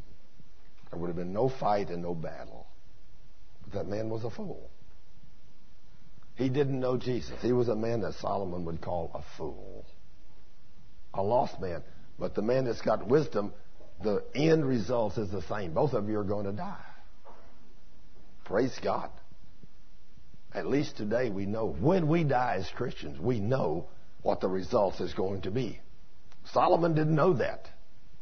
He clearly said in this book of Ecclesiastes, when I die, I don't know whether I go to heaven or down. I don't know where I go. God had not revealed that to him. He didn't know. But he's revealed it to you and me. We know today when we die, we know exactly where we're going. We're going to heaven to be with the Lord. Boy, isn't that comforting to know that? These people didn't know that. Solomon had no knowledge of this. But until all these men lived and died, until Christ came, nobody went to heaven. They all went down. There was, according to the book of Luke, there was 2 compartments in the center of the earth. One of them was air-conditioned comfort. I can only think what an air conditioning system it must have taken for God to air condition the center of the earth to make it perfectly comfortable when the rest of it's tens of thousands of degrees around it. Do you know that 25 miles down the earth is solid, molten, white hot metal? Tens of thousands of degrees. I mean, it's hot. It's molten. And it's been like that ever since it was created. It's never cooled. Only the little teeny, tiny percentage of the surface has got dirt on it and is cool that you and I live on. And every once in a while, one of those little things gets a crack in it somewhere, and one of those things blow out and erupt somewhere. And whenever a little bit of water runs into one of those things, like it did in Mount St. Helens here a few years ago, a little bit of that seawater came in through a crack and ran into that molten, white, hot stuff. And when that water hits that, what happened? I mean, it blew the lid off. It blew the top of a mountain off, and it blew tens of thousands of feet high, and there was ash and dust covered the biggest part of the United States. Mount St. Helens. Awesome what's happening in these last days, isn't it? The Lord said all these things are going to be signs of the birth pains just before I return. So get ready. He's coming. Get ready.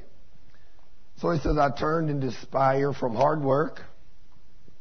It was not the answer to my search for satisfaction in this life. How many of men are like I was, worked hard all their life, and then how many men do you know that I used to work with would say, oh my gosh, I can't wait till I'm 62. I'm so old and I've worked so hard at these jobs, I just can't wait till I can retire and sit down and do nothing. They found out hard work wasn't the answer to what they wanted. None of these things are your answer to life. There's only one answer, and it's finding Jesus as your Lord and Savior. Then you can be happy in anything you do when you find the King. For though I do my work with wisdom, with knowledge, and with skill, and that's what every one of us as Christians should do our work, just like Solomon did, I must leave everything I gain to people who haven't worked to earn it. Think about that. I think about the years I worked. I bought that land out there in the country close to Justin 25 years ago, 30 years ago, whatever it was, 1969, whatever that would be. No, it wasn't in 69. It was 78 I bought that land, quite a few years ago. And I can remember going out there and working on that land, building fences. Hours I built fences. Then years I worked on that house. Hours. I can remember one night I was up in the top of that house and I was up there nailing, doing some things, and it was nearly 2 o'clock in the morning. And I remember laying down over one of those beams exhausted. I said, Lord, I'm so tired. Am I ever going to get this house built? Doing it by myself in my spare time. Then I raised up and looked up and I said, well, Lord, I'm a whole lot further ahead than I was 2 years ago when I started. It took me 5 years to build that thing. Virtually built it by myself. 5 years. Big house. Big house. I thought it'd be wonderful for my children, for my family. It'd be a wonderful place to live. And then one day, I found myself walking around that house all by myself. Meaningless, isn't it? Nobody's there but me. Everything I built for everybody else, they're not there anymore. Life is meaningless unless you know Jesus as your Lord and Savior. That's what Solomon's trying to tell us. You're going to give it to people that didn't work for it. You're going to hope they're going to do something with it. Think of a man that was so selfish in his life that he would never bring children into the world. I don't want kids. I want a wife. I want to enjoy the benefits of a wife, but I don't want no kids. And for sure, don't want no grandkids. So one day, they come along in life and everything's going good, and all of a sudden, about 60 years, his wife dies. And from 60 to 85, he lives. There's no children and no grandchildren. Everything he's built and worked for, the houses, the lands, the empires and everything, what's he going to do with them? Who's he going to leave them to? Who is there to leave them to? No family. No family. It's meaningless, isn't it? Who's going to get it? The government. Unless you figure out somebody you want to give it to. Life is absolutely meaningless. And you know what we do? Just like a while ago, Cheryl and I got in the car to come to church. She always puts her makeup on. She got in the car and she said, honey, rebuke this thing on my face. I looked at her, I said, honey, it's a little bitty tiny zit there, but it's no deal. I love you anyway, even with the zit. You thought she was going to die with that little thing on her cheek. I love her anyway, whether she's got that or not. Do we spend a lot of money on this piece of flesh? Do we? Sherry, you sure are laughing there, aren't you? Do we want this thing to be in good shape and to be beautiful? You know, whatever. Just like Cheryl, I go in to give her a kiss in the morning, and she'll say, no, I haven't brushed my teeth yet. I said, I don't care. Just turn over here and kiss me, woman. She just can't fathom the fact that I would touch her lips with a kiss and she had brushed her teeth. You think I've ever smelled bad breath before? She really don't have bad breath. She never has had. She thinks she has, but I don't think she does. So I've learned that when she's rebellious like that, I just grab her by the arms and flop her over in bed and say, give me a kiss, woman. I'm really mean to my wife. Aren't I, Tara? She don't understand me. She don't understand. I don't understand me either. But I've learned that everything's meaningless. So what's the big deal? I get ready to leave to go to work. Who knows? I mean, I don't plan on having a car wreck and getting killed before I get back, but what if I did? I wouldn't want her to say, my goodness, he didn't even give me a kiss before he left, and now he's gone and in heaven. Put things that are important first. Their days of labor are filled with pain and grief. Even at night, they cannot rest. It is all utterly meaningless. How many of you guys are like I have been in life? You worked so hard during the day. You did something, you put in an 18-hour day. When you went home, you're so tired you couldn't sleep. Ever done that? Sure, I have too. Well, let me tell you, start cutting back a little bit. You don't have to do that. Work a couple of hours less or something. Now remember, as a Christian, you got to do a good job. You can't be slothful and lazy. God expects us to do a good job at everything we do. Work at it with all our heart as unto Him, Colossians 3:23. But don't do these things at the expense of your family. And for sure, don't do them at the expense of God. People wonder why they don't get their prayers answered. Just like Miss Betty over there said a while ago, said, Thurman, you have great faith. Let me tell you, you know when great faith began to come upon me? When I started spending 5 to 15 hours a week diligently with God.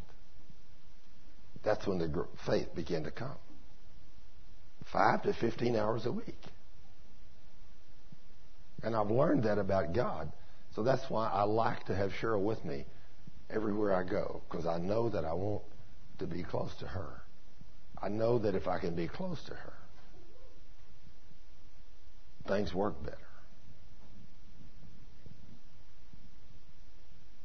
I don't like for her to go off somewhere and do something without me. I like to be with her. That's amazing, isn't it? But there's some things we have to do apart, isn't there? You can't do everything together. So I decided there is nothing better than to enjoy food and drink. And lots of people take this route. Today in the church, we really take this route. So if nothing else works, we eat every time. We don't even think about it. Somebody says, y'all come over to the house. Great, I'll fix a big meal for us. Hey, we just ate 2 hours ago. That's okay. I've got pecan pie and ice cream. You've got to have just a piece of my pecan pie and ice cream. And when you get over there, they serve you a quarter of the pie. I know you love pecan pie and ice cream, so here, Thurman, I only give you a little piece, a quarter of the pie. What do we got? The Christians today, if you mentioned fasting, like I did in Kim, she listened to my fasting tapes. Since God is a faith God, whenever I done my first fast years ago, I knew I was going to be hungry when I didn't eat. I mean, I could eat breakfast or not eat lunch and wait till the afternoon, and I'd have tremendous hunger pains in the afternoon. So I thought, Lord, to go without food for a week, I can only imagine what's going to attack me. So, Father, in the name of Jesus, you did say, ask anything in your name and you do it for me. So, Father, in the name of Jesus, take away my hunger pains. Let me go through this fast with no hunger pains. And I asked God to do that on my very first fast, and I never had a single hunger pain. You heard her say she went through a fast before and had all kinds of hunger pains. Then when she asked God, and He helped her, and she went through this one and had no hunger pains this week. What will God do for you if you're going to do something for Him? He'll help you. He will help you. So I decided there's nothing better than to enjoy food and drink. It's okay. I eat slow when I sit down. There's a few things I don't do fast. Nearly everything I do fast. I walk fast. I work fast. I run fast. But I eat slow. When I sit down to a meal, I want to enjoy my meal. I'm usually the last one through. But when I eat, I like to enjoy it. And since I've learned that it takes 20 minutes for the last bite to register to your brain to tell you that it's down there, if I run in and eat fast, I guarantee you'll overeat every time. And then all of a sudden, 20 to 30 minutes later, you'll say, oh, I'm stuffed. If you're stuffed, you overate. And you sinned. God tells you to take care of the temple you live in. He doesn't tell you to overeat. But Solomon. So I decided there's nothing better than to just enjoy food and drink and to find satisfaction in work. Eat, drink, and be merry, for tomorrow we die. Then I realized that this pleasure of eating is actually from the hand of God. Did God say in His Word in Psalm 103 that I'll satisfy your mouth daily with good things? But that doesn't mean you can sit down and eat a whole pecan pie. He means to eat a little piece. Use a little discretion. Don't sit down and stuff yourself. Eat reasonable. And when you eat slow. The devil, he will get through to you. He'll do everything he can.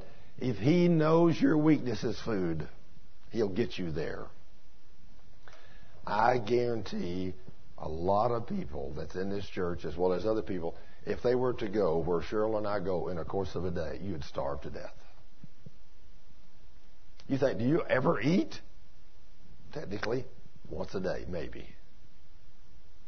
I don't think nothing about getting up in the morning, maybe eat nothing, or maybe having a little bowl of oranges or something, a little, and then not eat anything else all day until this evening. And then I'll have a mediocre little meal of some kind this afternoon at 6, 7, 8 o'clock. That's a pretty well normal day for me. I never eat 3 meals a day. Never. I couldn't eat 3 meals a day. If I did, I'd be stuffed. Here a while back, I went out to the Ministry Center. I had a little bowl of cereal that morning, about 8 o'clock. I had to go buy a whole bunch of stuff. When I went by Justin, I went by the restaurant. I went by the post office, and I went to the restaurants right there, and I thought, oh, there's a great restaurant. I said, for $4.25, they got the best chicken fried steak and cream gravy in town with iced tea for $4.25 for a senior. That's hard to beat, you know it? So I went in there and had a chicken fried steak and cream gravy, and they even had a little cake for a dessert, and you even get a little salad with it. I ate all that, and I was stuffed. I should have stopped at least halfway through it. But you know how we are sometimes. We just gorge ourselves because it's good. I was miserable the rest of the day. If I'd eat half of that, I'd have been okay. I looked across at the guy beside me that got a full-size meal. Of course, he was about this big around. But the full-size chicken fried steak was 2 of the steaks that I got. The seniors was 1. But the double full-size was 2 of those. And the potatoes and everything else. And he got 2 vegetables with his. I thought, how does that guy eat all of that? I don't know how they eat that much. There is a point of enjoying food, and there's a point of gorging yourself with food. Don't go there. It will shorten your life. I don't know what the percentage are, but some of you, if you're medical people in here, you may know for every pound of body fat you put on, the extra pressure and work it puts on your heart. Your heart has to work harder and harder and harder. The more meat and fat you put on your body, you put blood vessels and arteries, and that means your heart works harder and harder and harder. Now then, if you've never had the privilege to see how a heart works, I went to the Museum of Science and Industry in Chicago one year, years ago. And in that, has anybody ever been to the Museum of Science and Industry in Chicago? Oh, we got one over here. Got a couple. They have a huge heart in that place. When I was there, anyway. A huge heart. And you could walk in this heart. And they showed and explained all the portions of a heart. Like a room. And then they had real hearts out there. They're little, pictures, mock-ups of them, I guess. And then they had, I remember this set of manometers that they had over here. As an engineer, I understood those things and how they worked. It says grab the manometer handle right here and squeeze it and push the mercury up to right, this level. This level, when you push this and the mercury goes up to there, that's how hard a heart has to work every time it pumps on a normal system, perfect health with wide open arteries and veins. And I reached up there and I grabbed that and I thought, wow, that was hard. I turned it loose and it came back down. I pushed it again. I did that about 8 or 10 times. And my hand was exhausted. Your heart has beat thousands of times since you've been in here just today. And God's pumping that thing. There's not any reason for your heart to beat to keep you alive except God. And the minute it stops, what happens to you? You die. That's exactly right. This boy knows. That's exactly right. You die. He's a smart boy. So let me tell you, what should you do with your flesh? You should take care of it if you want to live to be an old man. Eat right, exercise right, and keep those arteries clean and pure in your body. Because your lifespan is not a designated number that God has put out there, and regardless of what you do, it's going to be there. I had a woman the other day I was called and talked to. She said, Thurman, a person's life is planned by God, and whatever He has decided it's going to be, that's what it's going to be, and there ain't nothing you can do to change it. I told her, I said, ma'am, if I believed that, I'd quit what I'm doing. If I believed that, I would quit what I'm doing. If I believed I could have no impact on increasing your life, I would stop teaching a healing school. If I didn't believe the Word of God says that if you will be obedient to hearken to my words, and by being obedient to them, will add many days to your life. That's what the Word of God says. If I didn't believe that, then I'd stop teaching. But if I can teach you the Word of God and teach you to walk in holiness and obedience to God's Word and take care of your flesh, eat right, exercise right, and do everything God says for you to do, if I think that's going to increase your life from 40 years to 80 or 90 years of good years, then what I've done, I've accomplished my job. I don't know about you, but I've already lived way past 40, and I know a lot of people that died at 40. Some of them had a pretty good life. Some of them didn't, but they died at 40. But I think of what I would have missed if I had died at 40. I love living, don't you? I love living. God put that in us, to love to live. But it has requirements. You need to walk holy before God. Solomon's trying to tell us there's nothing better than enjoy food and drink. That I realize that this pleasure is from the hand of God. God gives you the food. He expects you to enjoy it. He satisfies your mouth daily with good things. He says, for who can eat or enjoy anything apart from Him? You can't enjoy nothing apart from God. If you don't come to know the Savior as your Lord and Savior, I know people that have eaten. It's amazing when you look at some of these people that eat food and then throw it up so they won't gain weight. But they gorge themselves on food and then throw it all back up. Can you imagine people allowing the devil to do that to them?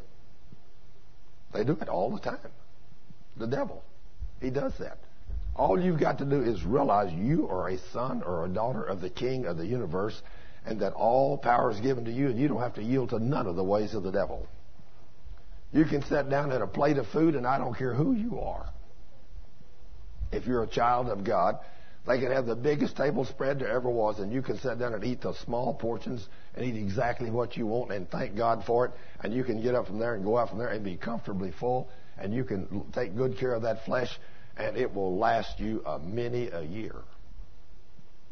Can you overeat once in a while? Yeah, you can. Doing it once in a while is not too hard on you. If the only time you ever overeat is Thanksgiving Day or Christmas Day, it's not a great big sin. But if you overeat every day, 3 times a day during the Thanksgiving week, then it's going to show up on you by the end of the week. And I hear people all the time, especially women, say, my gosh, I picked up 10 pounds over Thanksgiving. Well, I got your answer. I can tell you how to not do that. I never pick up 10 pounds over a Thanksgiving holiday, Christmas, or any other time, because I'm disciplined. I don't do that. It's meaningless anyway, Solomon says. He said, God gives wisdom, knowledge, and joy to those who please Him. What? God gives wisdom, knowledge, and joy to those who please Him. Do you think it would be a good thing to please the Lord? I think that's the most important thing you and I can do is please the King. Think about this, ladies. Think about this, gentlemen. If your spouse pleases you in everything they do, what will you do for your spouse? Anything. Anything they ask you. Does it take an effort to do that? Yes. Does it take effort? Yeah. With the devil out there, I'm telling you it takes an effort. I guarantee. Look at his statement. If a sinner becomes wealthy, listen to what he says. If a sinner becomes wealthy, and some of them do. I've heard people say, this guy, he don't go to church and he's worth millions. Here's Solomon's answer. If a sinner becomes wealthy, God takes the wealth away and gives it to those who please Him. Who's in control? God is. He's in control. Nothing happens on this earth except He says, okay. I guarantee you. The tsunami didn't catch God by surprise. He knew it was going to happen. But He knew it thousands of years ago it was going to happen. He knew everything. He knew the end from the beginning. So He knows everything. God takes the wealth away and gives it to those who please Him. Even this, however, is meaningless, like chasing the wind. So let's say you wind up with $1 million. You worked hard at the cost of God. You're a Christian. You went to church once in a while, or maybe you went to church every Sunday. You and your wife had a great life, and you was worth $1 million. Had money in the bank, everything. And then all of a sudden it comes to the end of your life one day and bam, you're driving down the road and your heart stops and it's over and you get to go on to be with Jesus. It's nice to leave your wife $1 million. At least she's not going to have to struggle around to see how she's going to pay the bills. But is that $1 million going to do you any good? Nope, not a bit. You're not going to take a penny of it with you. So don't spend your life making that $1 million at the cost of your time with God and your time with your family. Too many men do that. And today we have too many women that are doing that. I think about this young couple that used to live out there where I used to live in Highland Village. They were a lovely couple, beautiful couple, and had 2 beautiful children. 2 little girls, little sweethearts. He was a good worker, and he worked hard to send his wife to college. He worked for 6 or 7 years. She worked and went to college and got her a degree of some kind, then got her master's degree, and then she got a job as a vice president for some large corporation. And then she started traveling. I told him, I said, son, this is not going to work. Your wife's out of town 3 to 5 days a week. You're trying to raise the kids. I said, y'all are not spending any time together. I said, this is going to draw y'all apart. Oh, but she's got to make this money. We got to have this money. No, you don't have to have that money. You were making enough money to send her to college and pay your house payments and to support her and your kids. You don't have to have her big money. But we want a new car, and we want to move to a bigger house, and we want this and we want that. Vanity. Although they were Christians, they spent virtually no time with God. And the further they got into the business world, the less time they spent with God. Until first thing you know, I never saw them at church anymore at all. And then guess what happened? One day I heard they were getting a divorce. Did that surprise me? No, not at all. When you get a couple out of church, get a woman traveling with men, businessmen, a beautiful woman, I guarantee sooner or later one of those men is going to have her in bed somewhere. And it happened. And she sinned. And she fell. And they got a divorce. Vanity. But the devil broke up that family. I don't know what happened to those little kids since then, but they lost their mother and their daddy. Broke up the family. Does he do that pretty regular? Yeah, all the time. Why does he do that? Because we are so dumb. You know that? I look back at how stupid and dumb I was when I was a young man because I knew none of these things. I thought I knew everything when I was 25 years old. How many of y'all, when you were 25 years old, thought you knew everything? Hey, you didn't have to ask me. I didn't think I knew everything when I was 25. I knew everything. If you wanted to know what I knew, I said, I know everything. I didn't know nothing. Nothing. I had no idea what was going on there. No idea. I was putting everything in the world in front of God. Everything. I had no idea what was going to happen in life. But now I understand a whole lot more. Now I understand a little bit of the spirit world. I understand the demons of hell are the police officers that ramrod God's kingdom. When we sin, they get legal right to us and they come to torment us. And he has no favorites. Nobody. If you don't give place to him, they can't hit you. If you give place to them, they can't hit you. I told at the healing school yesterday this story. No, some of you notice that I'm not speaking as clear today as I normally do. Well, yesterday I was speaking a whole lot less than I am today, but I still taught the healing school. You know how this came upon me? The morning before the healing school. I ran in. I was up getting ready to go to the ministry center.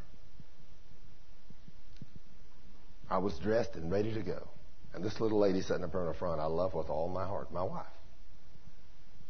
Let me tell you the first thing about her. She's not a morning person. She can stay up till 2, 3, or 4 in the morning, but when she goes to bed, she can't get up till noon, at least, or 2 or 3 in the afternoon. She does her best sleeping from about 3 or 4 in the morning till noon, and then on up to 1 or 2. But she's not worth nothing in the morning, except to sleep. She's a deadbeat in the morning at that time of night. Well, most of you would be a deadbeat if you didn't go to bed till 3 or 4 o'clock in the morning, but she's lived her life like that. I've not been like that. I can go to bed at 1 or 2 or 3 and then still get up at 8 or 9 o'clock and blow and go. And she says she don't understand how I can do this. But Friday morning, I'm getting ready to leave, and she's a deadbeat. She's laying on her face with her face in the pillow, still asleep. I go running and said, honey, I'm going to the ministry center. I get up on the bed, put my hands on the bed, and she throws her hands up and says, bye. And you know what? Right there, the devil says, oh, this woman that God gives you, she don't really love you. If she did, she'd have turned over and give you a kiss. You want to know how easy the devil can draw you off? I immediately, just like King David looking down on that other woman, I immediately bought that. Immediately.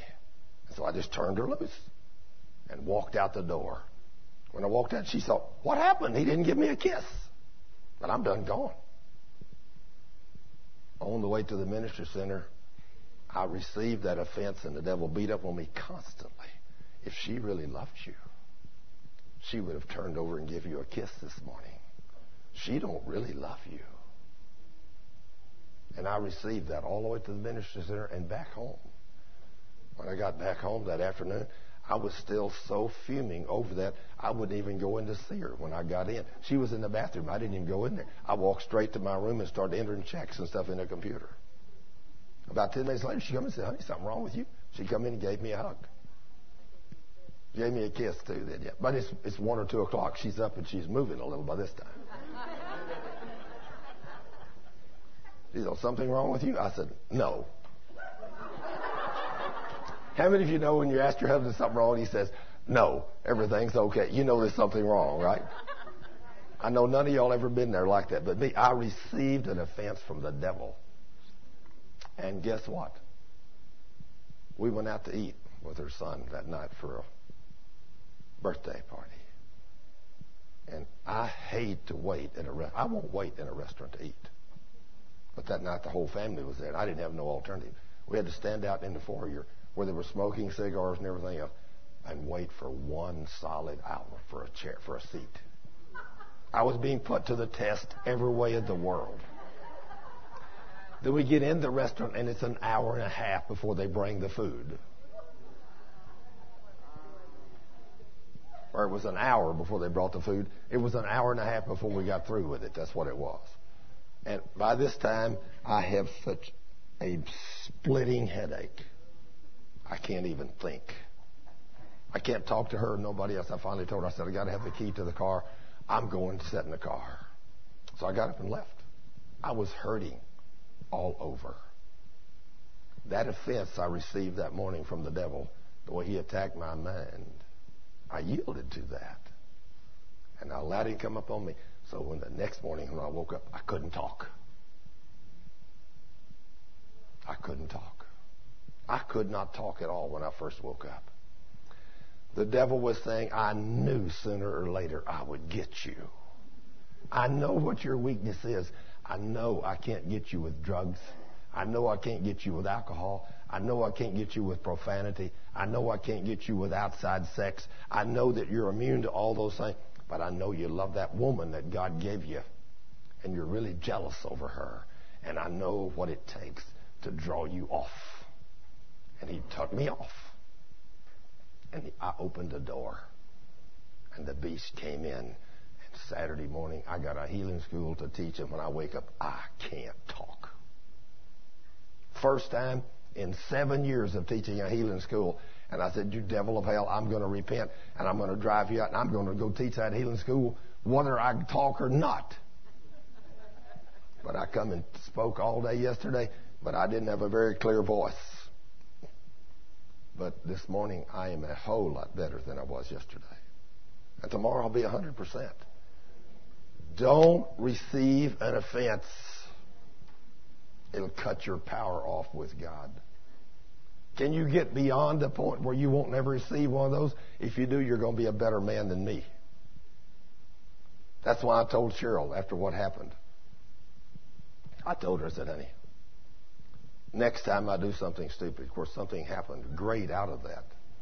That saved another marriage that I didn't even know God was going to do. But I told her, I said, next time I go through one of those things, when I seem to be acting stupid, jump right up in my face and say, honey, praise God for this new test. I don't know what we're going through, but it's something good. It's kind of hard to do, isn't it? When your husband's not doing nothing you like, and you jump up in his face, you know what we want to do? You know what we want to do? Your wife wants to reach up, grab your tie, pull you out, and bam, that's what she wants to do to you. What's wrong with you? That's what we want to do, isn't it, ma'am? When our husbands go crazy. But what God say when the trials and tests come? What did he say do? Rejoice. Because who do you belong to? God. And he says, I'm going to put you to these trials and tests. But I don't like them. Do you? But he says, rejoice in them. So guess what I got to start doing? Quit complaining and say, Lord, thank you. If I hadn't complained all the way out to the ministry center, I wouldn't have had this problem. If I'd have rejoiced and said, Lord, I don't know what's going on there. But you know what? When I got back and I finally told her what was wrong. She said, my goodness, you know I'm a deadbeat in the morning.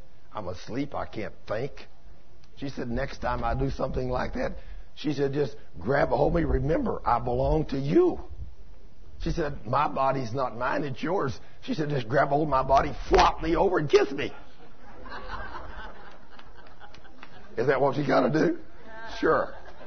So that's what I'm going to do next time. Instead of taking offense, I'm going to flop her over there and say, hey, I want a kiss before I leave. I'm not letting the devil do this to me no more. You got to realize who he is. He knows what my weakness is. He knows what yours is. He knew what David's was. I can only fathom the fact that a man that had a house full of beautiful women, the devil could draw him off to have sex with a woman that wasn't his. When he had a house full of them down there, he could have went to bed with any one of them, and they were his wives. But he chose to sin, and it cost him and his kids their lives for that time. Is the devil good? Oh, yeah, he's very good. And he knows every one of our weaknesses, so don't let him do it to you. This study of the book of Ecclesiastes is awesome, I think. We're going to talk about this book every once in a while. Probably every other or every 2 Sundays I'm going to teach on the book of Ecclesiastes until I get through all 12 chapters. But in the meantime, I'm going to talk about the New Testament and who you are in Christ and what you can do. Because if you dwell too much on the book of Ecclesiastes, you'll think, hey, I might as well just hang it up. But you got to have one week of Ecclesiastes and then 2 weeks of the New Testament to let you know who I am as a daughter or son of God and the power I've been given. Because Solomon never got to live where you and I get to live. We live on this side of the cross. He was a servant of God. You are children of God. And there's a big difference. Now then, today, for those of you that are new, some of you already know, we got tapes and video and audio and CDs and everything back there. They're there for your taking. You can take anything. DVDs, some of those back there are DVDs also. So look on the disc, whether it says DVD. If it don't have DVD written on it, it's a CD. They all look exactly the same. So when you reach up there and get those, you may think you're getting a CD. But the CD and DVDs look just alike. But if it has DVD written on there, it's a video picture, not an audio teaching. And if you want to give a donation for our tapes or to our ministry, our box is over here on the right as you leave. It's totally up to you. And then when we get through here today, we're going to close out with a song. And then if anybody needs to be prayed for, if you will believe God, He's still in the business of healing and touching bodies. He's doing it. Miss Laura, you have a statement you want to make?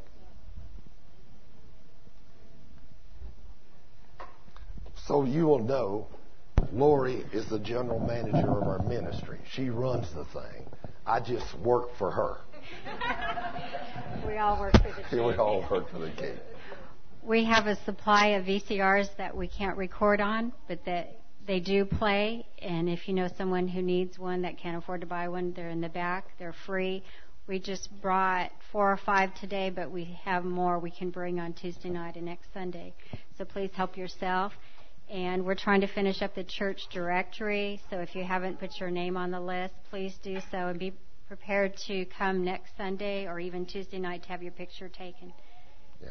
Jordan, are you prepared today for any pictures? Okay, you can even come today, just right up here afterwards. So Thurman will move you over on that side. Yeah. I mean, if you want your picture and your name in our book, you know, we don't actually take memberships as such to require you to be a member, but we would like to know who you are and have your picture and your name. So you can be a member of another church and still be in our book. We don't have a problem with that. We just want to know who you are. And a lot of other people want to know who you are. If you're a visitor, and this is your first time visiting, if you'd like to have your picture and your name in our book, we would love to have it. So that if you call us back later and say, I'm John Doe and I'm from New York City and I was at your church before and I had my picture taken, we flip over there, we see who we're talking to. We will know you a little better.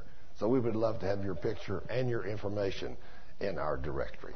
And also just to let you know that the number that's on the tapes is the number for the Ministry Center. If you have questions or need additional prayer, Thurman doesn't have time to answer all your questions. We're there to help you. Please give us a call. Amen. We have several people out in the ministry all day, every day that meets people's needs. They pray the prayer of faith for people, and God does wonderful things through these people. He is the same one that, several people are praying out there. We have some wonderful prayer warriors. Many of them. We get praise reports back all the time from all of these people. God sends these people out too. He answers prayers of faith. You don't have to have me pray for you. I'm going to tell you. I don't know. Is Liz and her husband here today? Liz is not here today. She was here yesterday. And I got to tell you this praise report. They came to me a few weeks or months ago. And they wanted me to pray for their 11-year-old son that had ADHD. I don't know what ADHD is. You may know what it is. I don't know what it is. But it's something messed up in your flesh. I mean, just like it's just a devil. That's all it is. So anyway, they wanted me to pray for their son. And I told them no. I said, son, you are the spiritual leader in your home. There's nobody in the world has greater spiritual authority over your son than you. I said, if you'll walk holy before God, you will believe His word, you and your wife can go and you can cast that demon out of your son and command him to be healed in the name of Jesus, and God will deliver him just like He will when I do it. So they were kind of a little disheartened, but I said, you can do it. I want you to do it. I want you to know that you can do it so that every time you have a problem in your family, you don't pick up your phone and call me. So you will learn that you can fight this battle. You are a son of God. She come yesterday at the healing school. She said, we got home, and the next morning, before my son got up, my husband and I got in there together. And we prayed, and we rebuked the enemy, and commanded our son to be healed, and said 20 minutes later he woke up and he was totally a normal young man. And she said he's been totally normal ever since. When God says in His Word that He gives them, the church, power to cast out demons and heal the sick, what do you think He meant? That's what God is teaching. That's what He's called me to do, to teach the body of Christ that you, as an individual, have the same kind of power. All it takes is spending time with God, walking holy before Him, and then speaking His word in faith, and He will do it. And that's why all these prayer warriors that work at the Ministry Center, when they pray for people, God hears their prayers and does awesome things. Would you tell them about your new CD? Okay, the tongue. The tongue, this tape back here, the CD back here has got 3 CDs in it. 3. We used to try to put these in different packages. We found out people get tape 1 and they forget tape 2 or 3. So when they got part 1 or 2 or 3, we put them all in the same package. The first tape on the tongue I made was 2 90-minute teachings. Actually, the first one I done was 1 90-minute teaching. And then I redone it and made 2 90-minute teachings. Turned out 2 tapes. Well, when I put it on CD, so many people want it on CD, I put it on CD. Well, a CD only holds 80 minutes. So I put 80 minutes on one, 80 minutes on, and I got 20 minutes left over. What am I going to do with it? Put 20 minutes on a CD? I believe I ought to be a better steward of God's resources than that. So I sat down and done 50 more minutes of teaching on the tongue. So there's 3 CDs. 240 minutes of teaching all about the power of the tongue. And that's on this one. So if you've listened to the 2 tapes on the tongue, there's 50 minutes of new teaching on this you haven't heard. It's very good. We need it. Okay, praise the Lord. Any other questions or anything? Or any announcements or anything that somebody needs to say? None? Okay, Father, in the name of Jesus, I praise You and thank You for this day and for the blessings of life. Lord, I just worship You. I thank You for showing up in this ministry. I thank You for healing people, delivering them, and saving them. I thank You that You're the King of Kings and our Lord. And I praise You and thank You now, Lord, as we sing this final song today to worship and praise You. In the name of Jesus, Lord, we give You all the praise because only You are worthy. We thank You and praise You. In Jesus' name, amen.